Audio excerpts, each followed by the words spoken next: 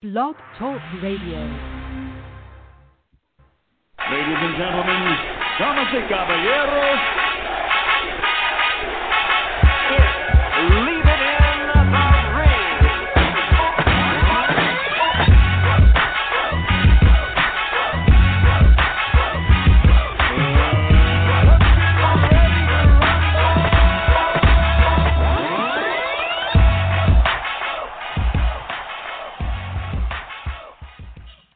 And we're back with another edition of Leaving Ring Radio. I'm your host, Dave Duenas, with my co-hosts, Milcar and Kenny T. Glad to be back. We got a stacked show for everybody. We got the IBF Super Middleweight champion, Caleb Plant, is going to be coming on and responding back to last week's WBC Superweight Middleweight champion, David Benavidez. Responding back to what David Benavidez had to say about him, mentioning that he's the weakest link in his division, also that he can knock him out. So Caleb Plant definitely has some words to say about that if he can definitely get on and talk to us here on Leaving the Ring. Also, we got the junior light welterweight, Brandun Lee, half Korean, half Mexican. He's bringing a lot of noise. Got a beautiful, fantastic right hand. He's fighting on Showtime this Friday on March 13th. And then we got the trainer, the man that got Andy Ruiz, helped him get the unification of the heavyweight division.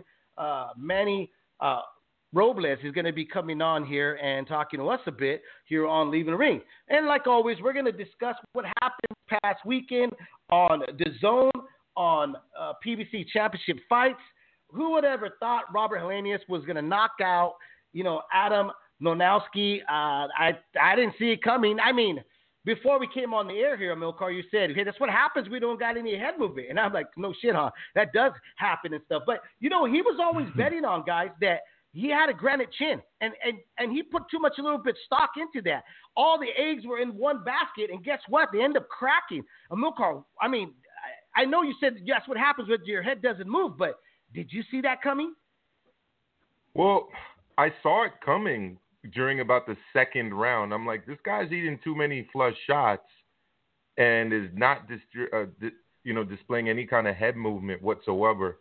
Look, heavyweight boxing is a big beast. I mean, it's a very different than the lower weight divisions. Even in the lower weight divisions, guys get caught cold, but you can't just repeatedly take right hands like that, flush on the chin and to the side of the head, and it not have an effect on you in heavyweight boxing. So, right.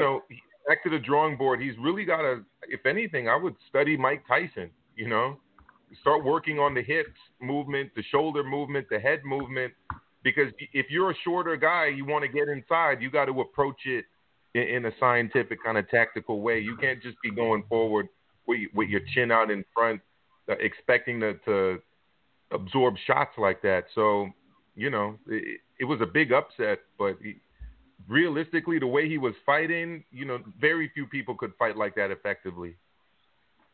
I mean, it was a shocker. It was a shocker, and it definitely, God, if your only defense is going to be your jaw, you know what I mean? That's just that's the smartest way to box, right? It's not the smartest way to box. I mean, no. I thought Helenius was going to last a few rounds, but seeing that his track records, he's been stopped before, he's been knocked out, and in brutal fashion. It wasn't like somebody threw in the towel or he got TKO, the ref stepped in. I mean, he was laid out. He's been put out. And then seeing Adam get in there with Chris the Nightmare. We really didn't know how much was less than Chris the Nightmare Oriella. But we knew that Chris is always game. He always comes to fight. He throws a volume amount of punches. He also has been known to have a very sturdy chin.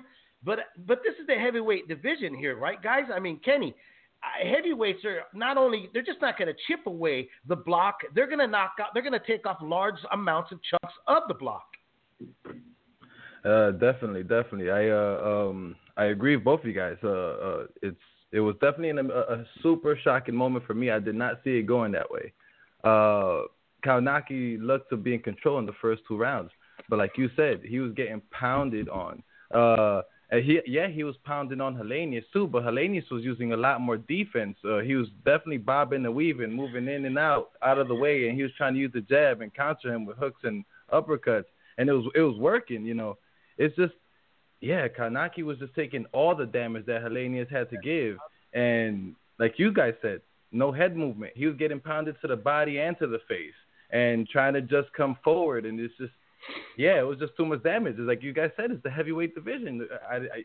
I don't know what he was expecting. I wouldn't go in there without trying to learn a little bit of defense. He definitely has to make some changes and change his approach. Yeah, definitely. He has to change his approach for the next fight.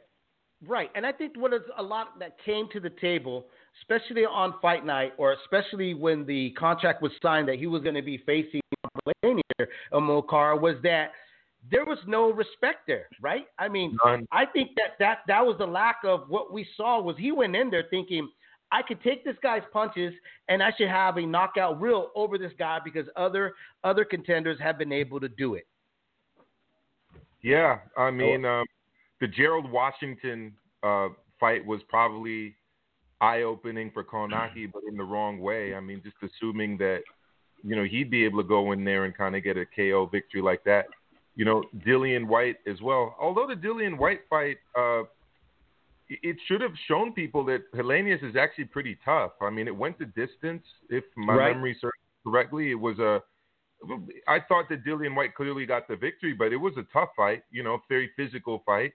And Helenius took a lot of Dillian Whyte's shots. Quick question for you guys. Any chance that Adam Kownacki releases a video to his fans proclaiming himself a king and promising that he will return to the throne once more? I doubt it. In AK Nation out here in Brooklyn or across the Polish. I think Amilcar, if anything, we're probably more likely going to get a video released of him eating a couple of Polish dogs, but of him calling himself a king and telling the rest of his fans, "Don't worry, we will rise again." I don't see that happening at all. I just don't see that happening either, man. It was such a shocker for me. We all knew Helenius was tough, but still, man, it was such a shocker for me. I literally thought Kownacki was winning up until that counter landed where he got buzzed, and then it was all downhill, all in the same round. From there, it was all downhill. You mean wasn't it called a knockdown? Because that was a knockdown. It wasn't called a knockdown, right? It was a knockdown. It was a knockdown. Yeah. And then when he got back up, which started off with a left hook, it was a very short left hook that caught him, and they didn't call it a knockdown. Then he gets back up and gets caught again with another little short left hook, and he goes down. And then it was all downhill, like you just mentioned, Kenny. It was all downhill from there. Hey, really quick, don't forget to please subscribe to the channel here on YouTube, and also hit the like button. And don't be scared to hit the little notification bell so that anytime that we're live, it will notify you when we're here live on Leave the Ring or when we drop another video, from all the other shows that circuit through the network. Guys, I got to tell you this really quick. And anybody that's listening, if I'm a betting man, I'm going to start betting some real money on the underdogs in PBC because if anything, PBC Championship has kind of shown that they give their opportunities to these real life underdogs. It's not like they're picking lightweights here. They're picking guys that really do show up to fight, not just collect a paycheck here, Milcar. No, I agree. They match their guys pretty tough. But you know what? I've always been impressed by the PBC's delivery in terms of solid cards. Top to bottom, right. I think that they've delivered quality content throughout, especially the last couple of years, or I even say the past 3 years. I've always enjoyed watching PBC cards. They had a bit of a rocky start early on, although I don't think that was related to competitiveness of the fights. It was more, production issues and commentators trying to get, their feet wet or at least become more comfortable. But it's been smooth, man. I mean, as a fan of the sport, I thoroughly enjoy watching PBC. I agree. Couldn't agree with you more. Yeah, same here. I mean, every time we watch it, every time we sit down to check out a card, and really from top and bottom, you do see a couple of these fight cards that are suspect. But the majority of the time, you look at a guy and you're going like, this might be interesting. I'm not really sure. Let me check it out. I now tend to believe that these PBC cards that are happening, they're pretty much on my don't miss hit must TV list. You know, where DAZN, it's a hit and miss. You don't know what you're going to get with DAZN sometimes. The names on paper seem like they're going to mesh well, but then it doesn't really happen. I mean, so far we had, round of the year with PBC. We've also had, I believe it was upset of the year on a PBC. And then you got this spectacular knockout that was, I would say a second up runner for upset of the year as well on PBC. Yeah, I agree. It's been solid stuff. And, as much as I like a lot of the product and content that Top Rank pulls out, I have not been as impressed with ESPN Plus and what I get through that and through Top Rank as I have with PBC on Fox and on FS1. And we're going to be speaking to another PBC fighter later on, and I'm excited to speak to. His stuff has been on FS1, and they've been solid as well. Yeah, they have, man. The boxing that's coming. I'm just happy that for the boxing that's coming. You guys definitely pay much closer attention to the different channels and networks and what they offer all the time. I'm just happy that boxing is definitely starting to warm up for the year. We're starting to get a lot of the fights that we want to see. In fact, a fight that comes straight to mind that me and Milcar were talking about from 2-3 years ago. It was Billy Joe Saunders and Canelo. I'm so happy that one was made because well, it's not officially made here though, Kenny. They still haven't officially announced it. It's still circuit. If I've seen it correctly, it's still being circuit. That it's still that Canelo I heard got pissed off at the media. But hey, before we get into that because I am excited about that fight as well. Let me patch in our first guest here on Leaving the Ring. I believe we have Caleb Plant, the IBF super middleweight champion of the world. Are you there, brother? Yes, sir, I'm here. How you doing, man? Hey, thanks for coming on. I really appreciate it, man. You taking the time out, man, in your life here to talk to us here on Leaving the Ring, brother. Yeah, definitely. I appreciate you guys for having me on. Thank you. So my name's Dave Duenas. My co-host is Emil Carr, and then we got Kenny T, our producer here online with us, bro. I don't know if you had a chance. I don't know if Mauro Serrano sent you the audio clip of we had David Benavidez, the WBC super middleweight champ, here on the show last week, and he immediately brought up your name, and he was like, we had asked him about what his thoughts about the whole division, and he had mentioned your name, and he said that you were at the bottom of his list of the division, that you're the weakest in the division. What do you think about that? What do you say to that back to him? I mean, that's just his opinion, I guess. I've never been dropped by Ronald Graville, and I've never lost my world title to cocaine, and I don't blow up to 230 pounds in between fights. So, I say I'm disciplined. I think I'm a well-rounded fighter. I can fight out the front foot, out the back foot. You guys seen that I can pot shot and do well. I can throw punches and combinations and do well. My defense, my ring IQ, I feel like I'm a pretty well-rounded dude. You think that in some sense he wants to get underneath your skin to hopefully make that match with you? Because, he was really quick to say he wouldn't knock you out if ever the chance you guys stepped into the ring. He's supposed to say that, Right? So you got to be, he couldn't knock out.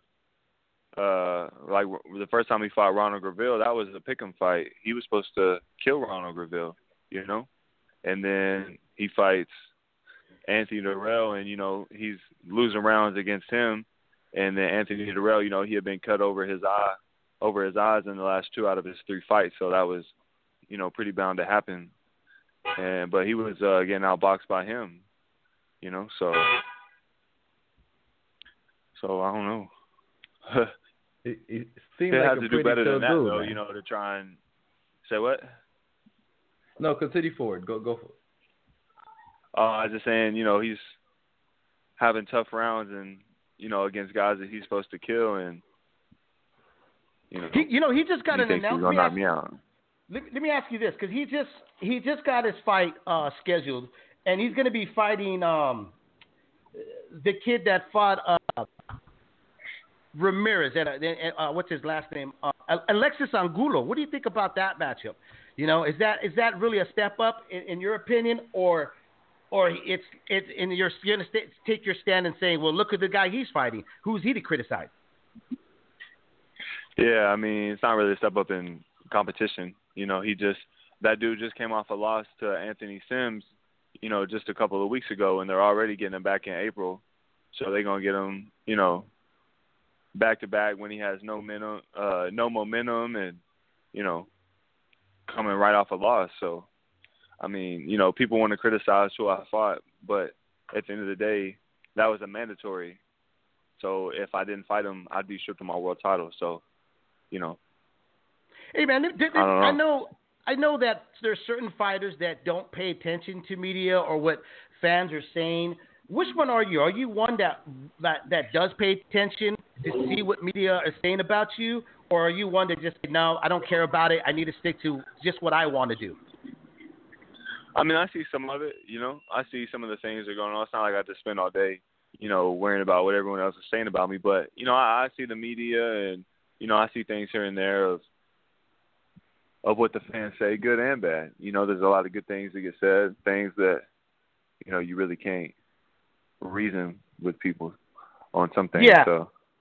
No, I agree with you, you know. I mean, because, I mean, you were heavily criticized about the comments you said about Canelo, about you and him, and you know, which I got to listen to a few of the interviews that you did do, and your explanation was on point. I actually, in the beginning, I didn't agree, but then after hearing what you had to say, I was like, oh, man, he's got a point here, you know? Yeah, and I mean, the thing is, they never even sent a contract to me. A secondary guy from their team just reached out for someone on my team, and an offer was never even sent. Money was never even, you know, talked about. So it's not like I'm out here trying to outprice myself and say that the money's not good enough. You know, it's not about the money. It's about the training. You know, I just came off of a fight, and even though it wasn't a tough, you know, a fight where I took a lot of punishment, the training camp, you know, the amount of work that goes into a training camp is very rigorous. You know, an 8-week world title training camp, there's a lot that goes into that. The sprints, the sparring. You know, it's not about having to rest from the fight. People, you know, when I said I needed to rest, a lot of people thought that I was trying to Well, I know what exactly you're going to say, because rest from the fight, you know. But right, I'm talking about resting from training, you know.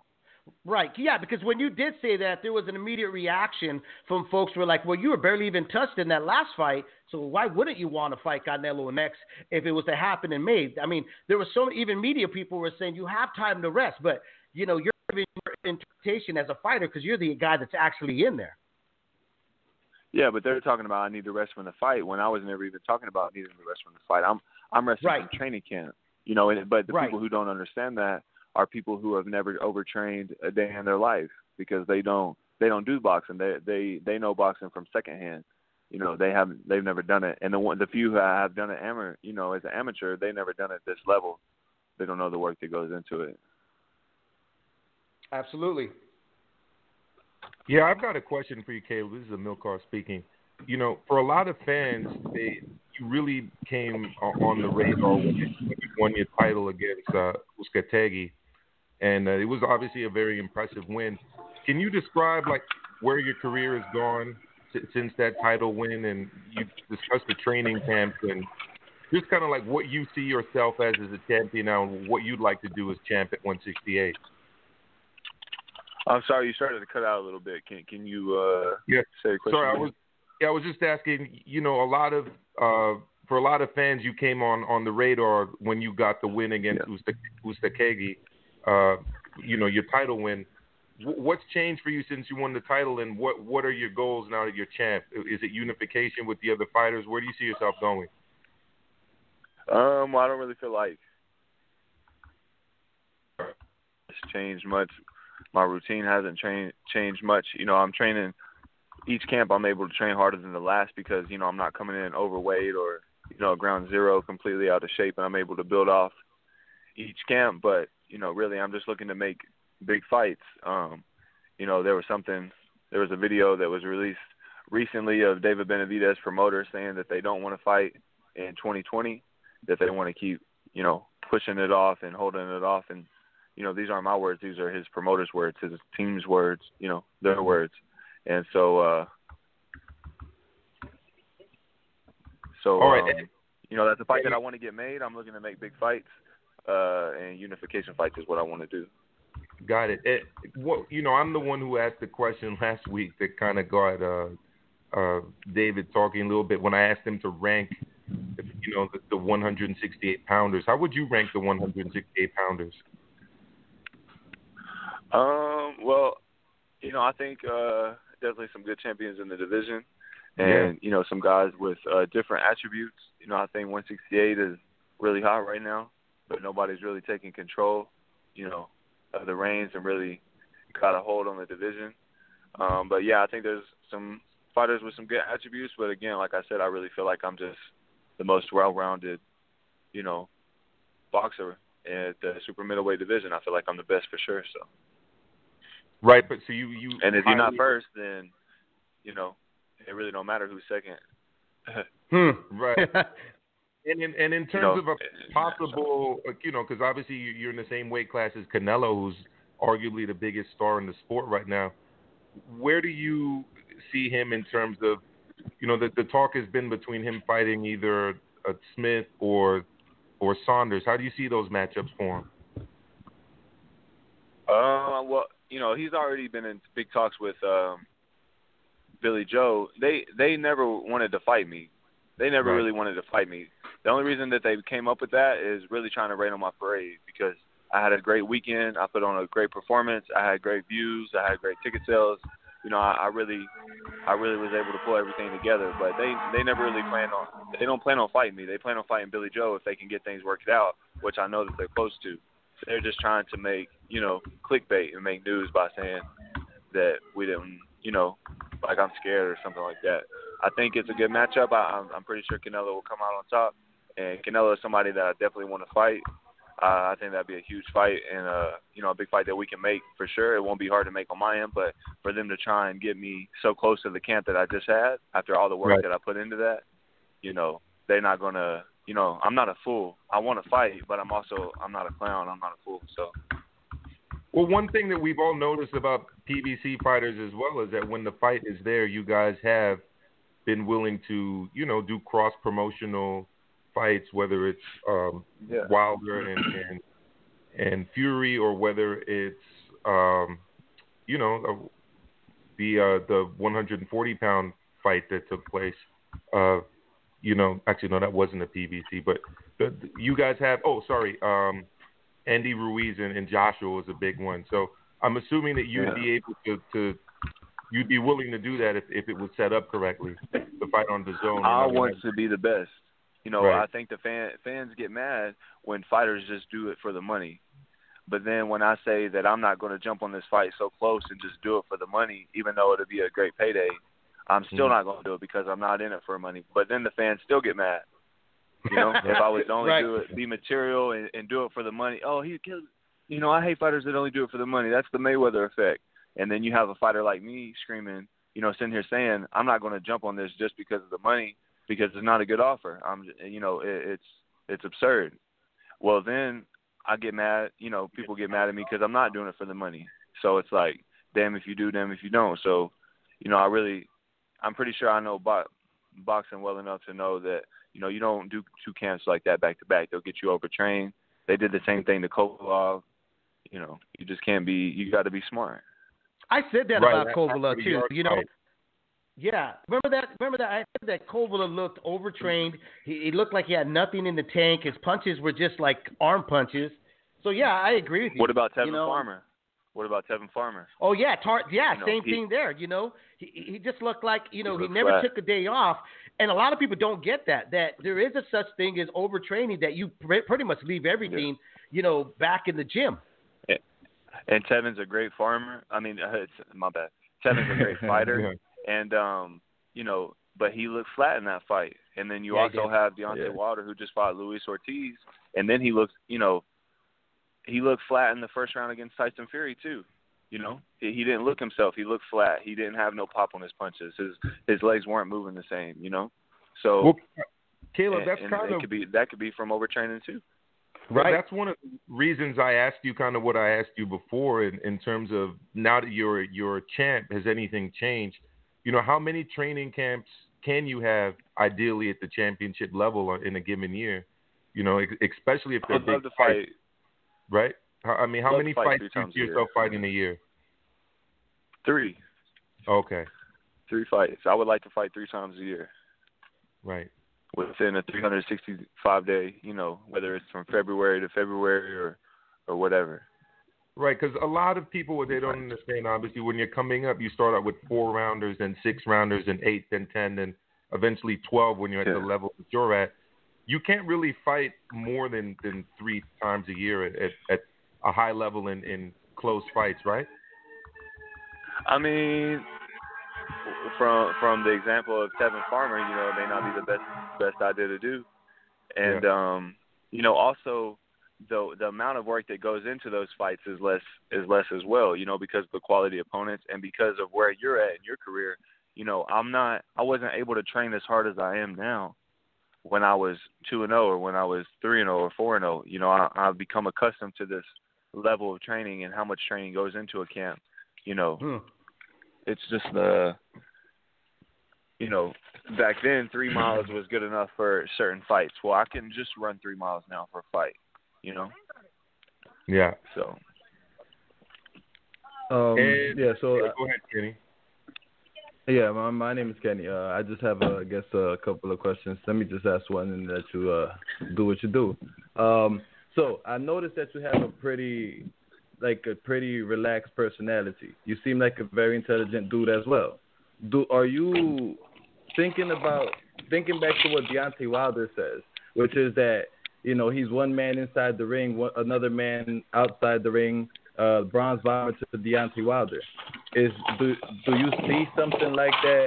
Like, is that something that you feel or something that you do? Because you seem so relaxed right now, but, you know, obviously you're in the fighting sport. When you go inside the ring, it's a completely different story. So, you know.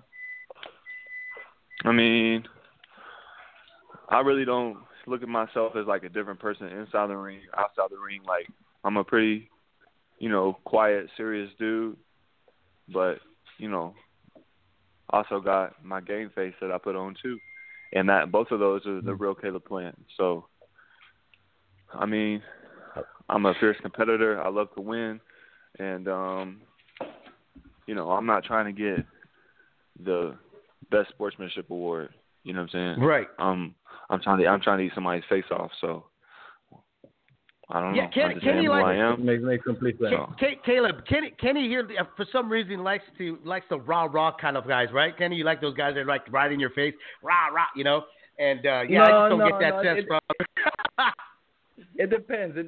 So it depends if it's done like in style or in fashion. It can't just be random rah that doesn't make sense. You know what I mean? Like, I really don't like I to do yell, like though. the Like, quiet approach too. for me, I feel like. So go ahead, Caleb. I was just gonna say I don't really like to like yell or talk loud. You know, I don't feel like I have to yell to get my point across. I feel like I can just say it in a regular tone and people know, you know, I mean what I'm saying. I don't have to yell to get somebody to believe me. So. Right. Absolutely, That's man. awesome. Yep. You got one more question, Kenny? Yeah, one more question. You guys already touched upon it, but more so, I'm looking for more so an idea, a picture. You know, it seems like Canelo's gonna fight Billy Joe Saunders. I don't know if the fight with you and Benavidez is gonna happen this year, but if you could fight those three, Billy Joe Saunders, Benavidez, or Canelo, what order would you do it in? Preferably, would you even fight the other two if you're able to fight Canelo, like, you know, and with enough preparation, enough rest time and everything? I would want to fight David Benavidez and become a unified champ first, and then, you know, if I can't get fights with Billy Joe or Callum, maybe Canelo can, since he works with DAZN and Golden Boy, they work together. Maybe he could beat Callum and Billy Joe and become a unified world champ, and then me and him could fight for all the marbles. Oh, that'd be great. I love it. That would be great. Yeah. Thank you for your answer. My questions are done. If you guys, Emil or David. So, it's Emil Carr again. So last week we had Bomac on, Crawford's trainer, and Bomac and Crawford are from Nebraska. You're from Tennessee. These are not places that have usually produced too many boxers on your level. Can you tell us a little bit about coming up in Tennessee and what the boxing scene there is like? Well, like you said, not too much of one really. Had to travel quite a bit, in the surrounding areas, whether we went to Atlanta or Kentucky or Mississippi or and other places as well. But yeah, not really a whole lot of resources. Opened up a gym when I was young, and it didn't even have a ring in it. It had a floor.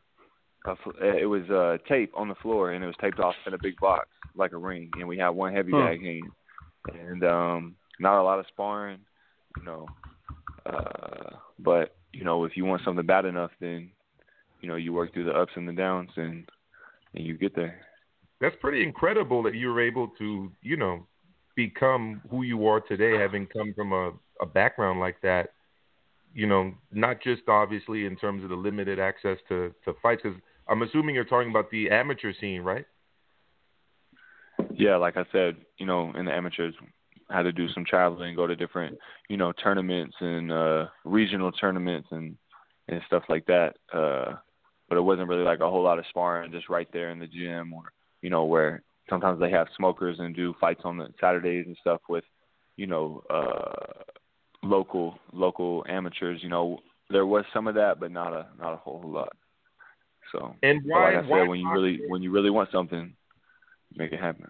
Yeah. So why boxing and not another sport? I know that came up in the pre-fight stuff with Mike Lee when you fought him. That you're someone who went right into boxing and not necessarily into other sports first.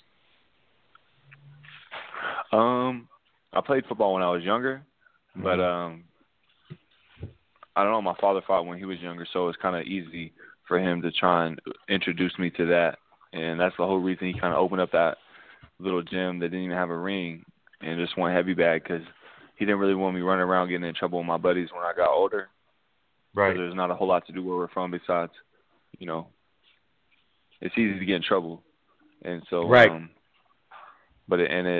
I just took to it, and I really loved it. I started off like 1-4, so not the best record. But after that, it kind of just, things started to click. I won like 17 in a row, and it just kind of took off from there. And wow. Last one from me, David and Kenny. Who's your favorite, or who's the greatest 168-pounder of all time in your eyes? I am. Other than you. Other than you.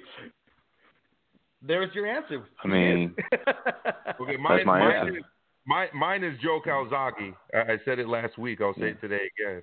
But we'll see. There's never been an undisputed super middleweight. This is true. That is true. So I'm trying yeah. That's what I'm over here working on.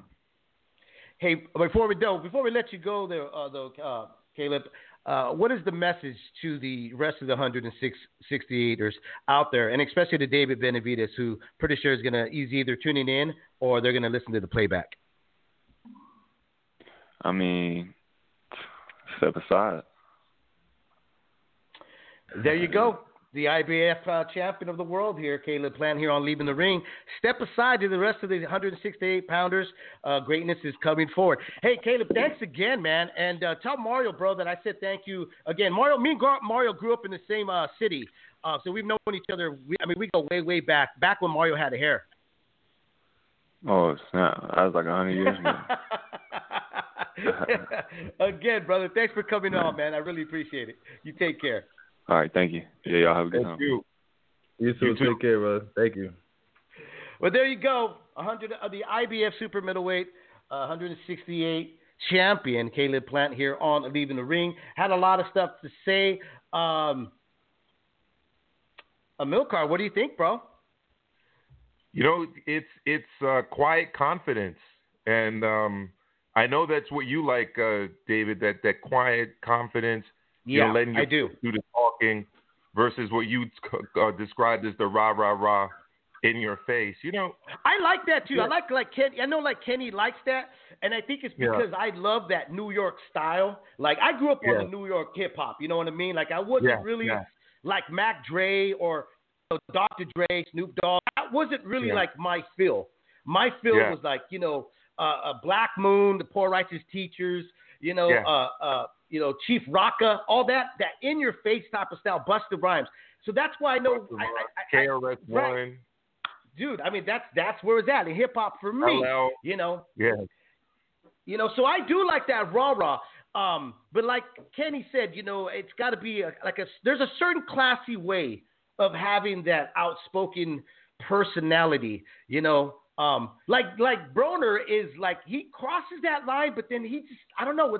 There's something about Broner, man, where he could just throw it out there and then fish me right back in. When a lot of people are like they've been completely turned off by him. Yeah, well, Kenny's other nickname is LL Cool K. So LL Cool K is very, very familiar with the rah rah rah. Yeah, definitely.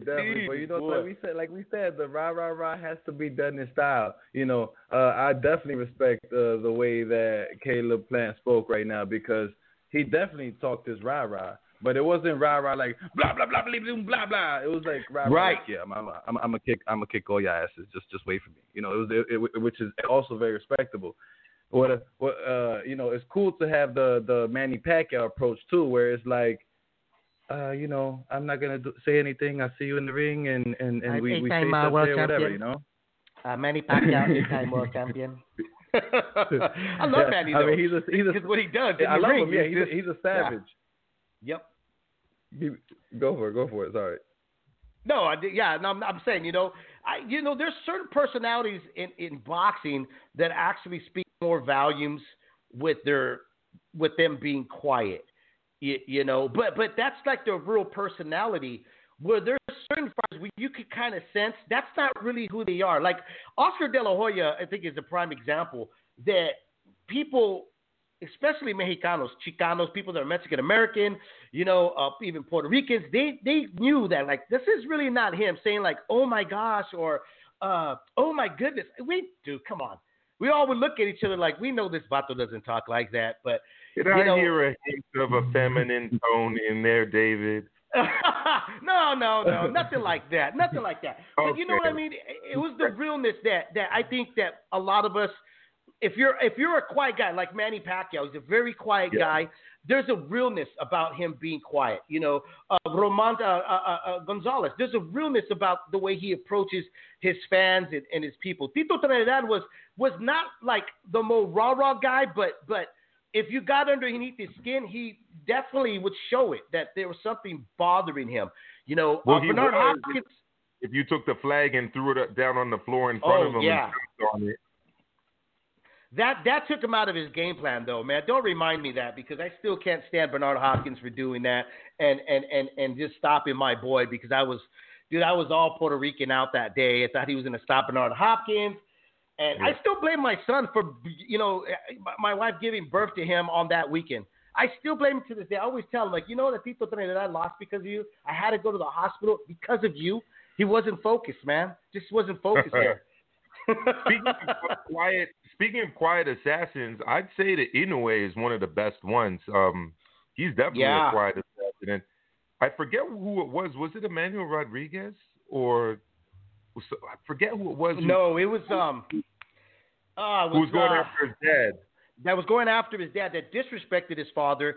Oh my God! Somebody pull it up here in the chat room. I don't remember who it was. It didn't end up well for him. No, I think it ended in the first round or second round. Yeah. And I was just reading today, speaking of him, that Top Rank is bringing him over to the United States early because of the coronavirus. Coronavirus has been, affecting all kinds of training camps and a lot of things. Steve Kim wrote an article out there about it. It's on ESPN.com if anyone's interested in checking it out. Yeah, well, if we can, we probably retweet it out there for you and stuff. Hey, let me ask you guys this, man. Scott Quigg got in with Jono Correll. What did you guys think about that? I thought personally Scott Quigg looked done. that first round I saw, I was like, this guy's body does not look very good. His reaction timing was really off. He was just taking a straight beat down from Joan. I just, was like, I hope he retires out. And I heard that he did announce there's a retirement immediately after he lost that fight. I hate using the word shot fighter, but if it could ever be used, he looks shot, man. From, like you said, David, for a guy who we saw just, at his peak against like Kiko Martinez. I don't know if you guys remember that fight, but it was like Kiko Martinez, yep. Destructive win. Obviously the Valdez fight, the Frampton fight. This was a action guy who's always known kind of like for his not just his toughness, but his skill level and reacting well in fighting, getting from the outside to the inside. Well, a good body attack, a good head attack. And to see a guy who literally couldn't pull the trigger all night long and couldn't react to shots. And no offense to Jonah Carroll, but he was kind of picked, I think, because he doesn't really hit very hard, and he got a stoppage win against our guy. So anyone who likes Scott Quigg, and it's tough not to like Scott Quigg, it was difficult to watch that fight. It was very, very difficult because, like I said, punches were coming at him from the King Kong, and it's almost like he was just watching these punches slowly come at him because there was really no reaction from him. He didn't pull away. He had no head movement. There was no footwork. He was very flat-footed. And his body looked really mush. You know what I mean? When you talk about a shot fighter, it just looked like it was water. It retained a lot of water, and overall, the overall of what I saw of him, it was just writings on the wall was you need to hang up the gloves, brother, and live off into the sunset with your family and what you have reaped already. Because, as Steve Kim has said numerous times on Leaving the Ring, boxing doesn't give away gold watches. No. And this is a guy who was a long reigning champion and at least was fighting at the championship level for, quite a while. And to see him like that. But you know what? If there is a good news story here, it's that he did it himself. Like he actually came to the realization that it's time to call it. And hopefully he's doing that with a lot of money in the bank and, his faculties intact and he can enjoy a solid retirement. I think it's a harder. What was that, Kenny? These are what? No, I was just saying these are. I have some quotes here from Quigg himself that he said after the fight. He said that he could see exactly what it was that he wanted to do, but he just couldn't pull the trigger. And that himself from 3 or 4 years ago would have had absolutely no problems with Carroll. I think he would have destroyed Carroll 3 or 4 years ago. Definitely yeah, that's what he said. Yeah, that's exactly what he said. Then after that, he said, "That's it." I said when I stop improving and stop getting better, that's the day I'll be stopping. And yeah, he retired at the age of 31 shortly after the fight. Yeah, I was gonna say, man, it's a hard pill to swallow when you are forced to retire. Whereas if you decide to retire. But, what Carroll did was basically tell him, it's done. You're done. You're over. The time is now finally have caught up to you. The wars in the ring have finally caught up to you. And then Scott Quigg rightfully and intelligently looked into that match because he was physically there.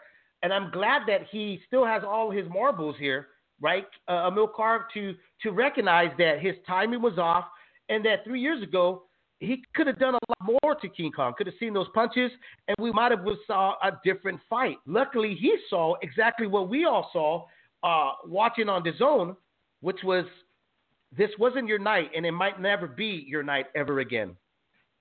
Yeah, I mean, we're talking about a guy who lost to Tevin Farmer, who doesn't have elite power by any means. And you kind of look at King Kong. I don't want to be disrespectful here, but he's not King Kong because of his power. He's more King Kong, I felt, because It's hard for me. Man. But it's almost like ape-like mannerisms and features. You know, Kenny has. I'm sorry, but Kenny has me laughing. Oh man! You know, the small hands, the herky-jerky fainting. You know. Right. No, I know where you're going. You know, And Kenny, hand them back the shovel. Kenny, hand them back the shovel. Hand them back the shovel here, Kenny. Fight fans, you want to call in 30-can-347-205-7598. Let's talk boxing here on Leaving Ring. At 6 o'clock, we got junior welterweight Brandun Lee coming on the show. He's got a fight coming up on Showtime. And then a little later at 7 p.m., we got trainer Manny Robles here to join us as well. Let's patch in some fight fans here on Leaving the Ring really quick. Let's get their intake about what happened this past weekend. Let's go with area code 510. You're on live right now on Leaving the Ring. What's on your mind, brother? Hey, David. Hey, Kenny. I'm Milcar Fernando. How you guys doing? Fernando. I'm good. What's good, Nando? Good, dude. You know, I'm trying to make that money. That was a really good interview with Caleb, man. I was actually kind of impressed by him a little bit, you know. Right. Yeah, Everybody was, bro. Yeah. I was impressed by him a lot, to be honest. Yeah. He kind of comes off as unlikable, but when you kind of listen to what he's saying, he's actually not that bad, man. He's just, you know, quiet, confident, you know. He's one. You know what he reminds me of? He's one of those dudes at a construction site. You know, like everybody in the construction site are joking and having a good time to try to pass the time because you know we're all looking at the clock to get the hell out of that job site.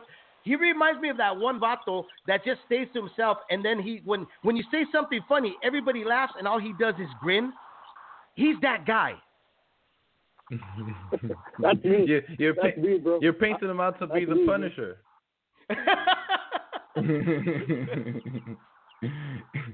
if you watch the Punisher show, there's a part where he's doing construction and he has the grin and all that or whatever. It's funny. But yeah, Nando. I do have one question. I know I'm walking around, but I do have a question for Manny Robles later. I just wonder if you would actually take back Andy Ruiz, man, because I think that, you know, it's really a shame if they broke up, man. Like that. I hope his door's still open to Andy, man. Because it seems like Andy's still looking for somebody to train him. You know, I saw him exercising online, but you know, he needs that father figure, man. He needs somebody who's gonna, like, you know, that he has a good relationship with. Man, I don't think anybody can come off cold off the street and, you know, really get him. Like somebody like Kitty Atlas, man, is gonna rub him the wrong way, I think.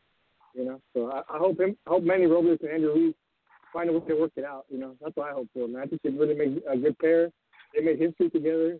And I hope it works out between both of them. Let me ask you something, Nando. Are you saying that you think Andy needs a coach that's going to be more of a motivational speaker than he needs a coach that's going to teach him, like, fine tune his skills? I think he needs that custom model Mike Tyson relationship, right? You know, he needs somebody there to be his friend, you know, to like guide him. You know, I don't think.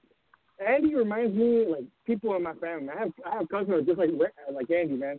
Nice, a little bit lazy, a little bit laid back. You know, like I have people like that in my family too. It never works. Yelling at them, screaming at them, it doesn't work, man. They just, you know, they'll go back in the room and they won't even pay attention to you. They'll just shine it off, man. They won't get mad at you, but they'll just, you know, they'll shine you off. Whereas if you're patient with them and you have a good relationship with them, you know, they'll run through a wall for you, you know. And that's what, you know, that's what I think Andy really needs. Man. I think the technique and everything, even against AJ, if he would have been in shape, I think he knocked out AJ again. You know, well, AJ was scared shitless of him the whole fight. I agree. And you know what? There is a trainer out there that is arguably the best at doing what you're doing, and his name is Ben Davidson. I mean, Ben Davidson brought back Tyson Fury from being over 400 pounds to pretty much what he is today. If that's what you say that Andy Ruiz needs. I would disagree with Ben Davidson wholeheartedly, Milcar. Ben Davidson was like a trainer and a friend to Tyson Fury, like a physical trainer. I know we just agreed that Ruiz doesn't need an actual actual trainer or personal trainer of the case. That he needs more like a father friend figure, custom model type of person.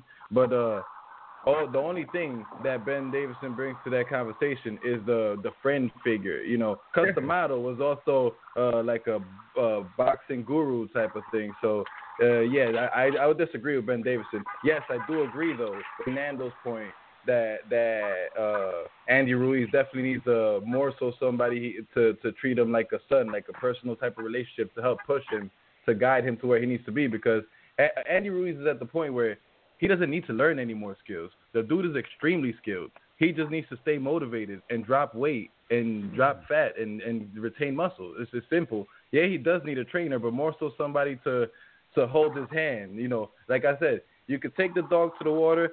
You could take the horse to the water, but you can't force the horse to drink water. He needs somebody who's going to take that water and put it in his mouth. You know, like literally. I actually think he could use it. He could improve his footwork, though, Kenny. I don't think his footwork is that great. I'm gonna disagree with Kenny here, wholeheartedly, Kenny, on about the whole father the whole father figure thing. You look, I mean, these guys are already past their 24, 25s. They're not looking for a father. You know, Johnny Zig just had Buddy McGirt, and Buddy McGirt to me is a good trainer. I never thought he was like this great trainer. I always thought he was a good trainer. But he did say something to Johnny Zig in their interview when they were talking about Deontay Wilder, that Deontay Wilder needs a teacher, not a trainer anymore. And I think that comes down to Andy Ruiz. That's why Andy, in my opinion, it is no big rush of finding a trainer. And he's working out on his own, because here's the fact. There's not a lot of things you're going to be able to teach this guy already, because he's already made it to the top. And when you kind of hit to that top, forgive me if I'm wrong here, the arrogance still is going to stand, because you're going to say, well, I've already made it here by fighting this particular way. Why would I change? I didn't lose to AJ because he was better than me. I lost to AJ because I didn't show up to the ring or the fight.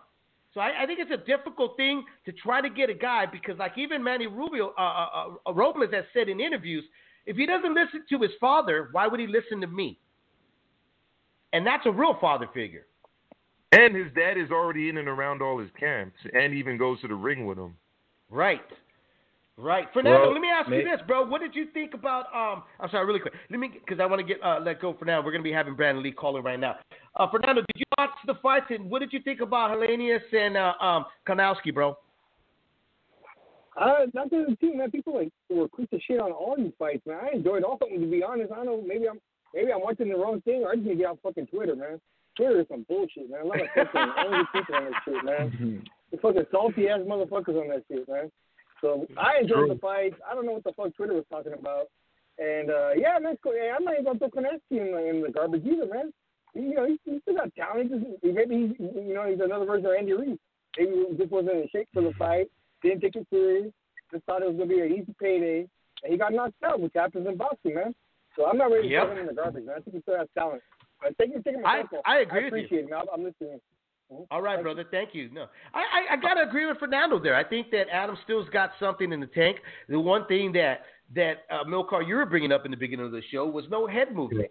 You know, a pressure fighter, any pressure fighter. It doesn't just mean particularly in the heavyweight division, but in any division. If you're going to be a pressure guy, well, you got to have some head movement. And you got to know that your jab is going to push the guy back, and it's going to keep him off balance, so that they need a reset. And when they reset, that's when you upload. That's when you let go your punches, where you're going to catch the guy. You'll watch all the pressure fighters. That's what they did. They used the jab. They used head movement to close that distance with footwork. And then when you had you off balance, the element of surprise was to unload on you. And that's how you caught these guys. The laziness of not doing right. The laziness of just doing the 1-2 and believing because you watch tape on the guy. And I think too, I'm going to start taking Kenny's word here wholeheartedly. I think that Adam thought that he was going to knock him out, blow him out in 1 or 2 rounds, because everybody with the announcement of that fight were not very intrigued by it. Nobody had really a whole lot of interest. They were like, this guy's. I mean, I thought he was going to get knocked out. Well, last week I was actually saying that I was interested in going to see it live, and one of the reasons being is I know that Helenius is a tough guy. But you know who I wasn't too impressed with? The Cuban fighter, Sanchez. Were you impressed by him, David? was impressed with him to the point was, look, he's got good boxing skills. Not every one of these guys are going to be like Ortiz or what we've kind of seen now. They're coming out of the Cuban defect. They're starting to be aggressive. They're starting to be more entertaining. I'm still on the fence with them. I'm not sure which way I'm going to sway. I want to see maybe one or two more fights with Sanchez before I throw in my complete my whole thought about what I think he's going to do, what the impact he's going to do in the division. My assessment of him, though, David, is that I just don't think he's has the size or the punching power to be competitive at the highest levels in the division. I just don't see someone that size being effective against an AJ or even forget Fury, even like a Dillian White. Especially with that style, I actually think that he should probably consider going down to the 200 limit to the cruiserweights if he can make it. Yeah, that would probably be but that would be the best. That would be the best decision for him, body wise. But pocket wise and bank wise, that's the reason why these cruiserweights move up. They want to chase the bigger paydays. They want to test themselves with these bigger elite guys. I think it's going to be difficult for any guy that's between 200 to 215, even 220, to compete with these monsters in the heavyweight division. It's going to be very tough for them. The reason a guy like David Haye or even Holyfield, but especially Haye, was able to do it is that, Haye packed a monster punch, and he was just blasting guys out of there at cruiserweight. And when he moved up to heavyweight, he was doing the same. I just don't see Frank Sanchez being able to do that, based on what I've seen of him thus far. I mean, he took Joeco to distance. His last fight before that was the distance. His fight before that was kind of a TKO victory. And it's not like he's been fighting monsters. You know what I mean? Right. So, only time will tell. Based on what I've seen, I see him more as a cruiserweight than a heavyweight. I don't disagree with you at all. But I still say the verdict is still out for Sanchez. We still got to see what he can produce, what happens when somebody can pressure him, what happens when somebody can really get in there and make him fight. Do we see a cruiserweight pretending to be a heavyweight, or do we see a heavyweight waiting for somebody to open the gate for him to come through the door? Right. Now, last question about the card on Saturday for you, David, is about Efe Ajagba. He's 6'6", so he's big. He's got the size. I've hit, and he's actually asking for tough fights. He made that statement after his last win. Where do you kind of see him? Because I've been wanting to see him take on Daniel Dubois now for a while. Now, Dubois obviously signed up to fight Joe Joyce, but, should he get through that win, which I think he will, I'd love to see these two kind of match up with one another. What do you think? I think they need to wait. I think they're on a collision course. I think that when the right time for them is going to be a big fight. Efe, I think, is impressive. He's a specimen, man.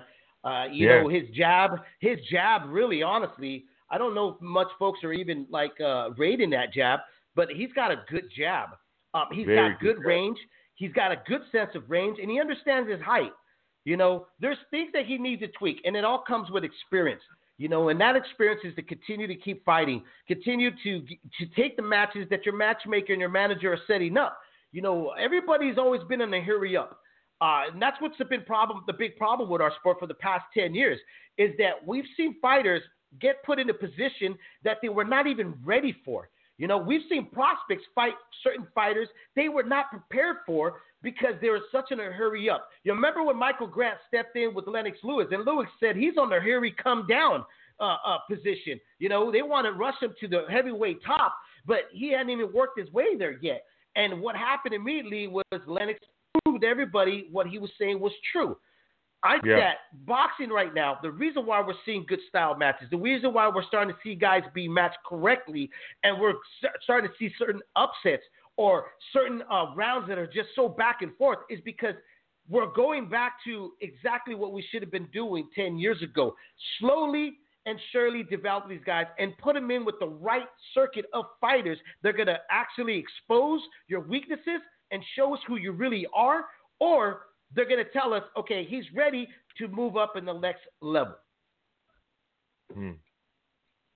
I regarding F.A. Ajagba, I feel he's great. The only thing that I thought was a little lackluster is his defense. I thought he like the other guy wasn't throwing. I don't even remember his name, the other dude, but he wasn't throwing enough punches. But when he would throw punches, they would definitely land flush on Ajagba. And like you said, minor things that need to be tweaked, and that's, I guess, part of what needs to be tweaked because that's that part right there, the Kenny. bigger name heavyweights. Right. Yeah. Well, that right there, Kenny, I think well, go ahead. Here's the thing. Here's the thing, because the reason why I think he was getting touched a lot, was because you got a guy that's 6'6". He's not really fighting guys. I mean, he's been fighting guys from 6'2" and up. He's going to have to – right. He's going to have to really tweak. And that's what I meant by tweak his style a little bit, is that he was not used to – mostly tall guys are not used to fighting guys eye level, shoulder to shoulder. And you saw that immediately. I think in the second round, you saw it immediately that he was like, used to punching down. Now he's punching up, which a lot of folks don't believe this. But if you're punching up, you do get exhausted a little bit more, and you become more wary and conservative with your punches. And I saw that with Effa right away, being conservative, and he was getting hit because he was so used to throwing his punches downwards and then pulling his hands back towards the nipple area that's why he was getting touched. He had to remind himself over and over, lift his hands up. Did you guys see what Daniel Dubois did to Razvan Kojanu, though? I mean, that's the common opponent that they both have. I mean, it was not pretty. No, it was a lot more. It was a lot more destructive and decisive than what we saw on Saturday night. Dubois, I think, would destroy Ajagba, and the reason I say this is because, like I said, Ajagba, his defense is a little lackluster. He gets hit a little too much, and in the heavyweight division, you can't get hit like that. And a dude like my boy Dynamite, all he needs to land is one. All he needs to he's Dynamite now, bro. He's no longer dubious. He's Dynamite. Before Kevin used to call him dubious. Now he's Dynamite, which is what I've been calling him. He was guys, never you know what? dubious, hey, but I called him dubious interrupt you because here. He had a funny style.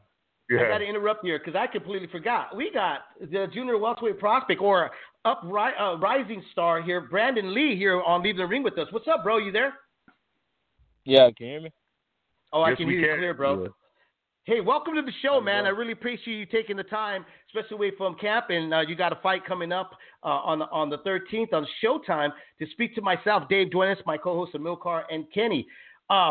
First off, man, again, I'm really excited to see you fight this weekend. How about yourself here, man? Are you ready? I mean, because I know the one thing is that you like hamburgers, right? That you like to eat hamburgers. Yeah. So I know that's the one thing that your mouth is watering for to get this fight over with, especially the weigh-in, so you can get a big bite into a hamburger, correct? Correct, yeah. Pizza, ramen, burgers, all that. So I'm going to dig into a little bit of your background here, Brandon, because I'm pretty sure hardcore fight fans know about you, but sometimes some of my listeners, they don't know too much. So since it's the first time you've been on here on Leaving the Ring, I'm going to give a little bit of – you're 20 years old. You got a phenomenal right hand, bro. You're Korean and Mexican-American, right? So Chicano by heart here. You're from Yuba City, which is Northern California. I'm from San Jose, California, bro. So, and then you moved down to Southern California 8 years ago, just because of the simple fact that, like, Northern California is kind of more known for like the mecca of MMA. Am I right? Mm-hmm. Yeah, not much boxing is out there. No. It's kind of they only have like a few gyms, handful of gyms. Hey, so when you see that, California. Right? But when you see like a guy like Gabriel Flores out of Stockton, California, which is about an hour, a little less than an hour from Sacramento, because you were like a couple hours away from Sacramento. When you see a guy like that pulling in an audience, a crowd to where he's at, did that surprise you a bit? Because that surprised me a bit, because a lot of times it's really hard to get like Northern Californians to support a boxing event. Those are kind of rare to be popping up in Northern California. Well, I think Gary Ford is a little special because he has a tremendous following, tremendous support system. So I think that the way he sells himself to the boxing world and to his Stockton fans is phenomenal. He's doing a great job. Yeah, I mean, the Stockton it's not that big of a town. I mean, I now live next door to Stockton. Well, not next door, but I live in Riverbank, which is close to the borderline of Modesto here and stuff. So, what do you think is your weakest out of all your arsenal? What's the weakest that you feel that you still need to work on, that you continuously work on in your fight game? Probably the weakest thing, I'd probably being anxious or being eager. And how do you work? How do you correct that, bro? Yeah, but how do you correct that? That just comes with time and experience, and whole lot of self-discipline. I mean, 2 fights ago when I made my TV debut on Showbox, I was real eager to throw punches, and you can't be doing that because I mean, I made so many mistakes. So I feel like I've learned, you know, like you got to get burned to learn not to touch that stove. So I kind of, in a way, learned don't be as eager, you know, stay calm, pick your shots. I remember hearing once that you said that you don't take sparring serious. And, you know, you didn't elaborate. Can you elaborate to me, man, when you meant by that, when you said, I don't take sparring serious because, you know, you got to – go ahead. I'll let you take it on from there. Yeah, well, I'm sparring. I'm just playing around. To me, I'm playing the game where I can hit you, but you can't hit me all day long. And let me ask you this. I mean, there's got to be a time, even in a smoker where a guy, because they always tell you, you know, go 60, 70%. And then you always got that one joker that steps in the ring that gives you 100. Does that make you get any serious when you see a guy that wants to literally take off your head? No, it makes me play around even more. And then really, probably, for a split second, I'll probably humble him real quick and then go back to playing around. Now, I know your grandfather and then your brother, they fought. They were fighters as well, and your brother inspired you. You looked up to him. You know, you wanted to, you know, kind of compare your career to him, and that's what made you pursue. What was it about your grandpa and your brother that made you go like, oh, that's what I want to do? Like, what was the punch, or what was the fight, or was it even just going to the gym, witnessing them train? Is that what motivated you, wanted to take on this career? My uncles fought as well, but I just wanted to be like my older brother. He was my role model, and ever since he stopped boxing and I started boxing, I started and it's like a rocket, it just took off. What does he say to you now about what you're doing? What He's advice? Proud. Yeah, he always gives me advice. You know, like he was a boxer himself, so he helps me correct my mistakes. But yeah, he's proud of me. What's your walk around, dude? When you walk around to make your weight, what are you walking around normally when you're not training? Probably like 155, and I'm always training. Really, man, 155, yeah, huh? I'm not like these other fighters who take months off or weeks off. I'm gonna fight on Friday. I'll be back in the gym on Tuesday. You got to be soaking up all the press right now, right, bro? Yeah. I did like 5 interviews today, so it's pretty cool. Wow, that's great, man. It's really good to see that you're getting this kind of exposure because you have always been about the talk for the past couple of years. Ernesto Gavillon is the one that kind of turned me to you, telling me to check you out. And I was like, wow. And then, you know, and so I've been watching here and there what you've been doing. And then when I found out that you were half Mexicano, I was like, what? So do you speak Spanish, Brandon, or? Yeah, a little bit. Here and there, I know a little bit of words, poquito. Just the cuss words?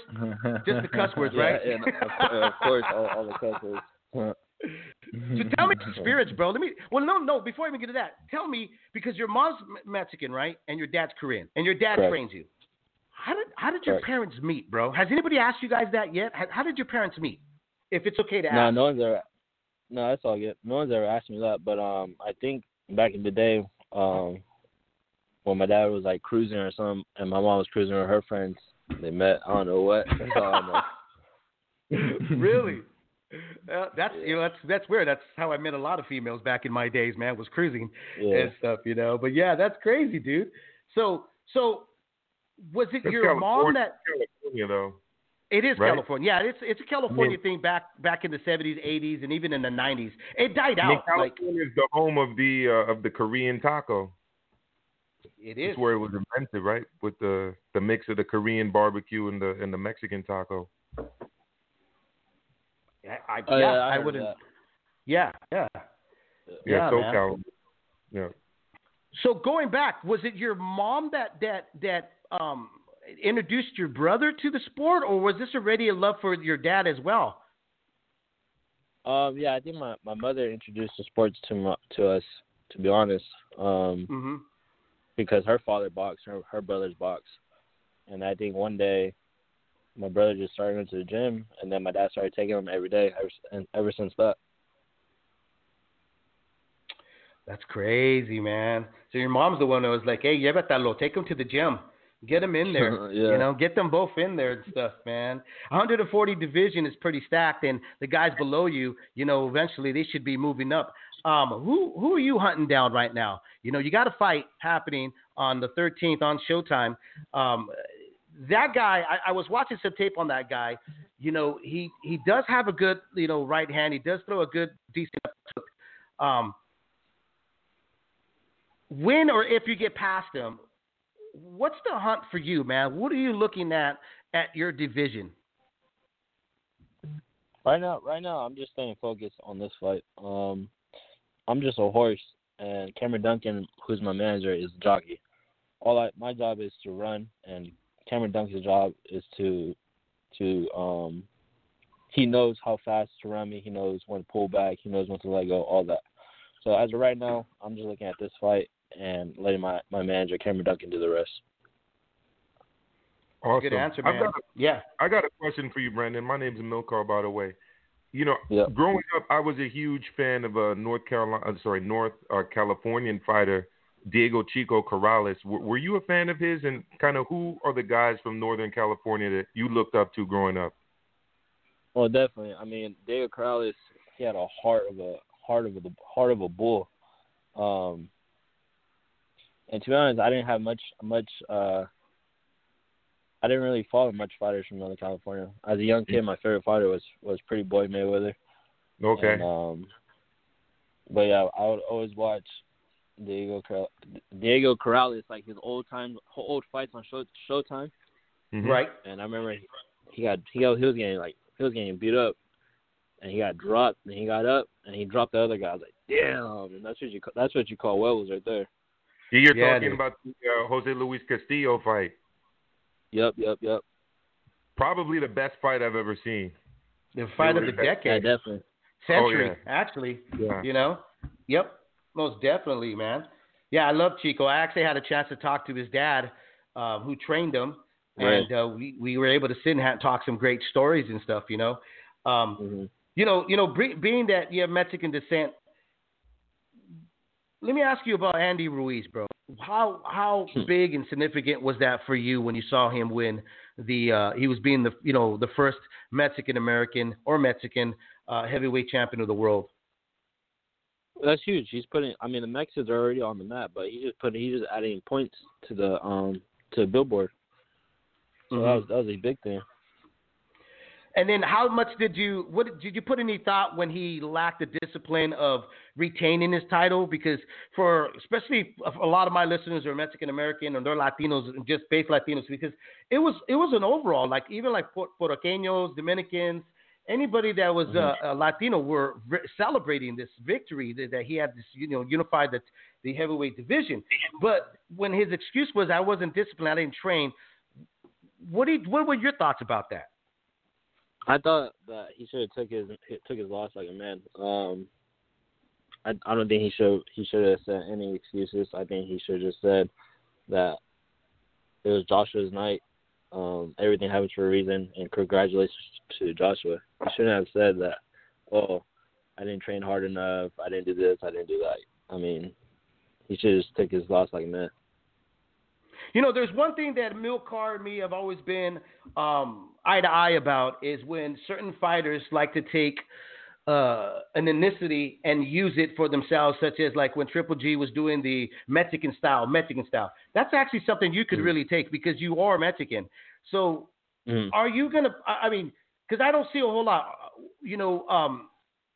what are your thoughts about that? Do you bring up the fact all the time that you're Mexican, or do you balance it out, or is it really honestly fans just kind of fall in love with you because of your style? I want fans to fall in love with me because of my style. And I think just being Mexican is a plus. It's a huge plus, actually, because every person in Los Angeles, not every person, but there are a lot of Mexicans in Los Angeles, and they fill up that Staples Center. They're huge boxing lovers, and hopefully one day we can come to Staples Center and fill that arena.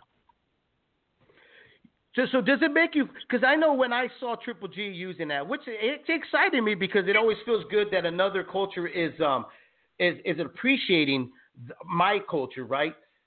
So when you saw that for the very first time, did that excite you? And did it also make you feel like, well, I got to let people know that I'm Mexican too. I'm not just this Korean kid. I'm Mexican too. I have that in my blood, in my veins. Do you feel like you have to push that as well?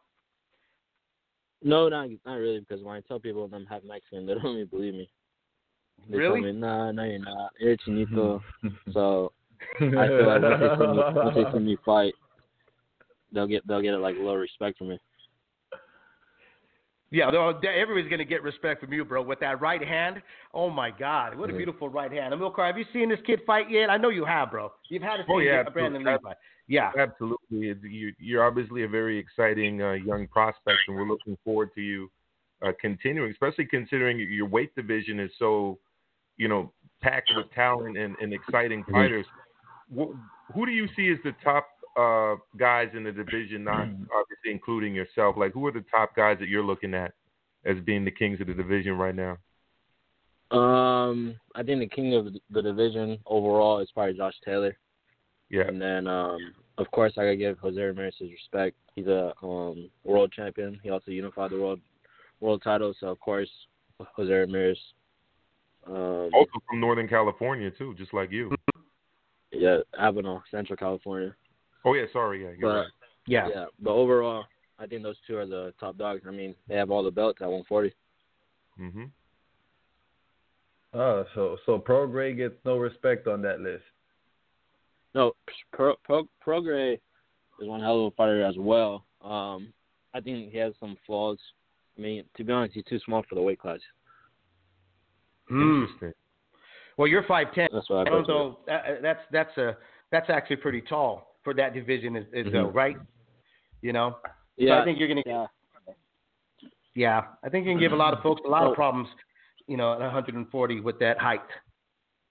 Thank you. Hopefully. So when he fights Mauricio Hooker, what weight are they fighting at? Because I know Mauricio Hooker went up to 147 his last fight. They're fighting. That's a good question. They're fighting in a 143. 143 pounds. Yeah. Yep. Got it. That's the cap. They're gonna meet each other, which is a great matchup. What do you think about Jose Ramirez fighting Victor Postal? Do you have any thoughts about that fight happening? Yeah, I think Jose Ramirez probably knocks him out before 8. Maybe not knock him out, but definitely catch him with the body shot and sit him down. And Jose Ramirez will be victorious in that. I can't argue with that prediction there. Brandon Lee, before we let you go, brother, tell me really quick, what's the message you have to the rest of the guys that are in your division? And, give us your take. They don't know me yet, but shit, they're going to know my name real soon. I'm going to be popping up, knocking on the door real soon. There you go, Brandon Lee on Showtime this weekend. Tune in, check him out. This kid's spectacular. Brandon Lee, gracias a la vez, man, for coming on, leaving the ring. Speak to you soon. And Emily, tell your PR, thank you very much, bro, for having you come through on our show. Awesome. Thank you very much. Best of luck, Brandon. Oh, but thank you. Hit up the listeners of our show with your social media. Oh, yeah. Oh, okay. So you guys can follow me on Instagram and Twitter at Brandon_Lee. That's BRANDON_Lee. ANDUN_Lee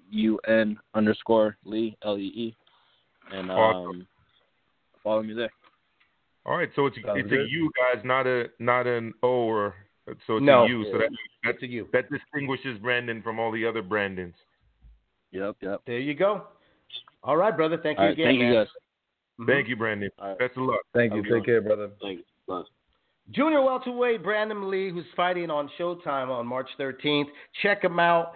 It's really, I mean, he's got a phenomenal right hand. 5'10", really tall. Korean, Mexican. He's got a great combination of bloodline in him. So, he's been mentioned to me numerous times from fight folks in the business here. They have told me, you got to check him out. You got to, watch him. And tape that I've witnessed on him from YouTube, I'm like, okay, we got something here, and I think they're moving him up. And he's got a great manager. Cameron Duncan knows what he's doing. So, that's a major plus, and so I think there's going to be some big things there. So keep his name in mind, everybody that tuned in today on Leaving the Ring to listen to Brandon Lee. And I like the way he presents himself. Not too cocky, but he's very confident. Yeah, I love it too. He doesn't have that rah-rah. He's not that rah-rah. Yeah, he doesn't have the rah-rah, but you could need see to teach the him the confidence rah-rah, in him, Kenny. You need to teach him the rah-rah. See, if any fighter out there wants a PR that could teach you the rah-rah, hit up Kenny T. At KDT_T33.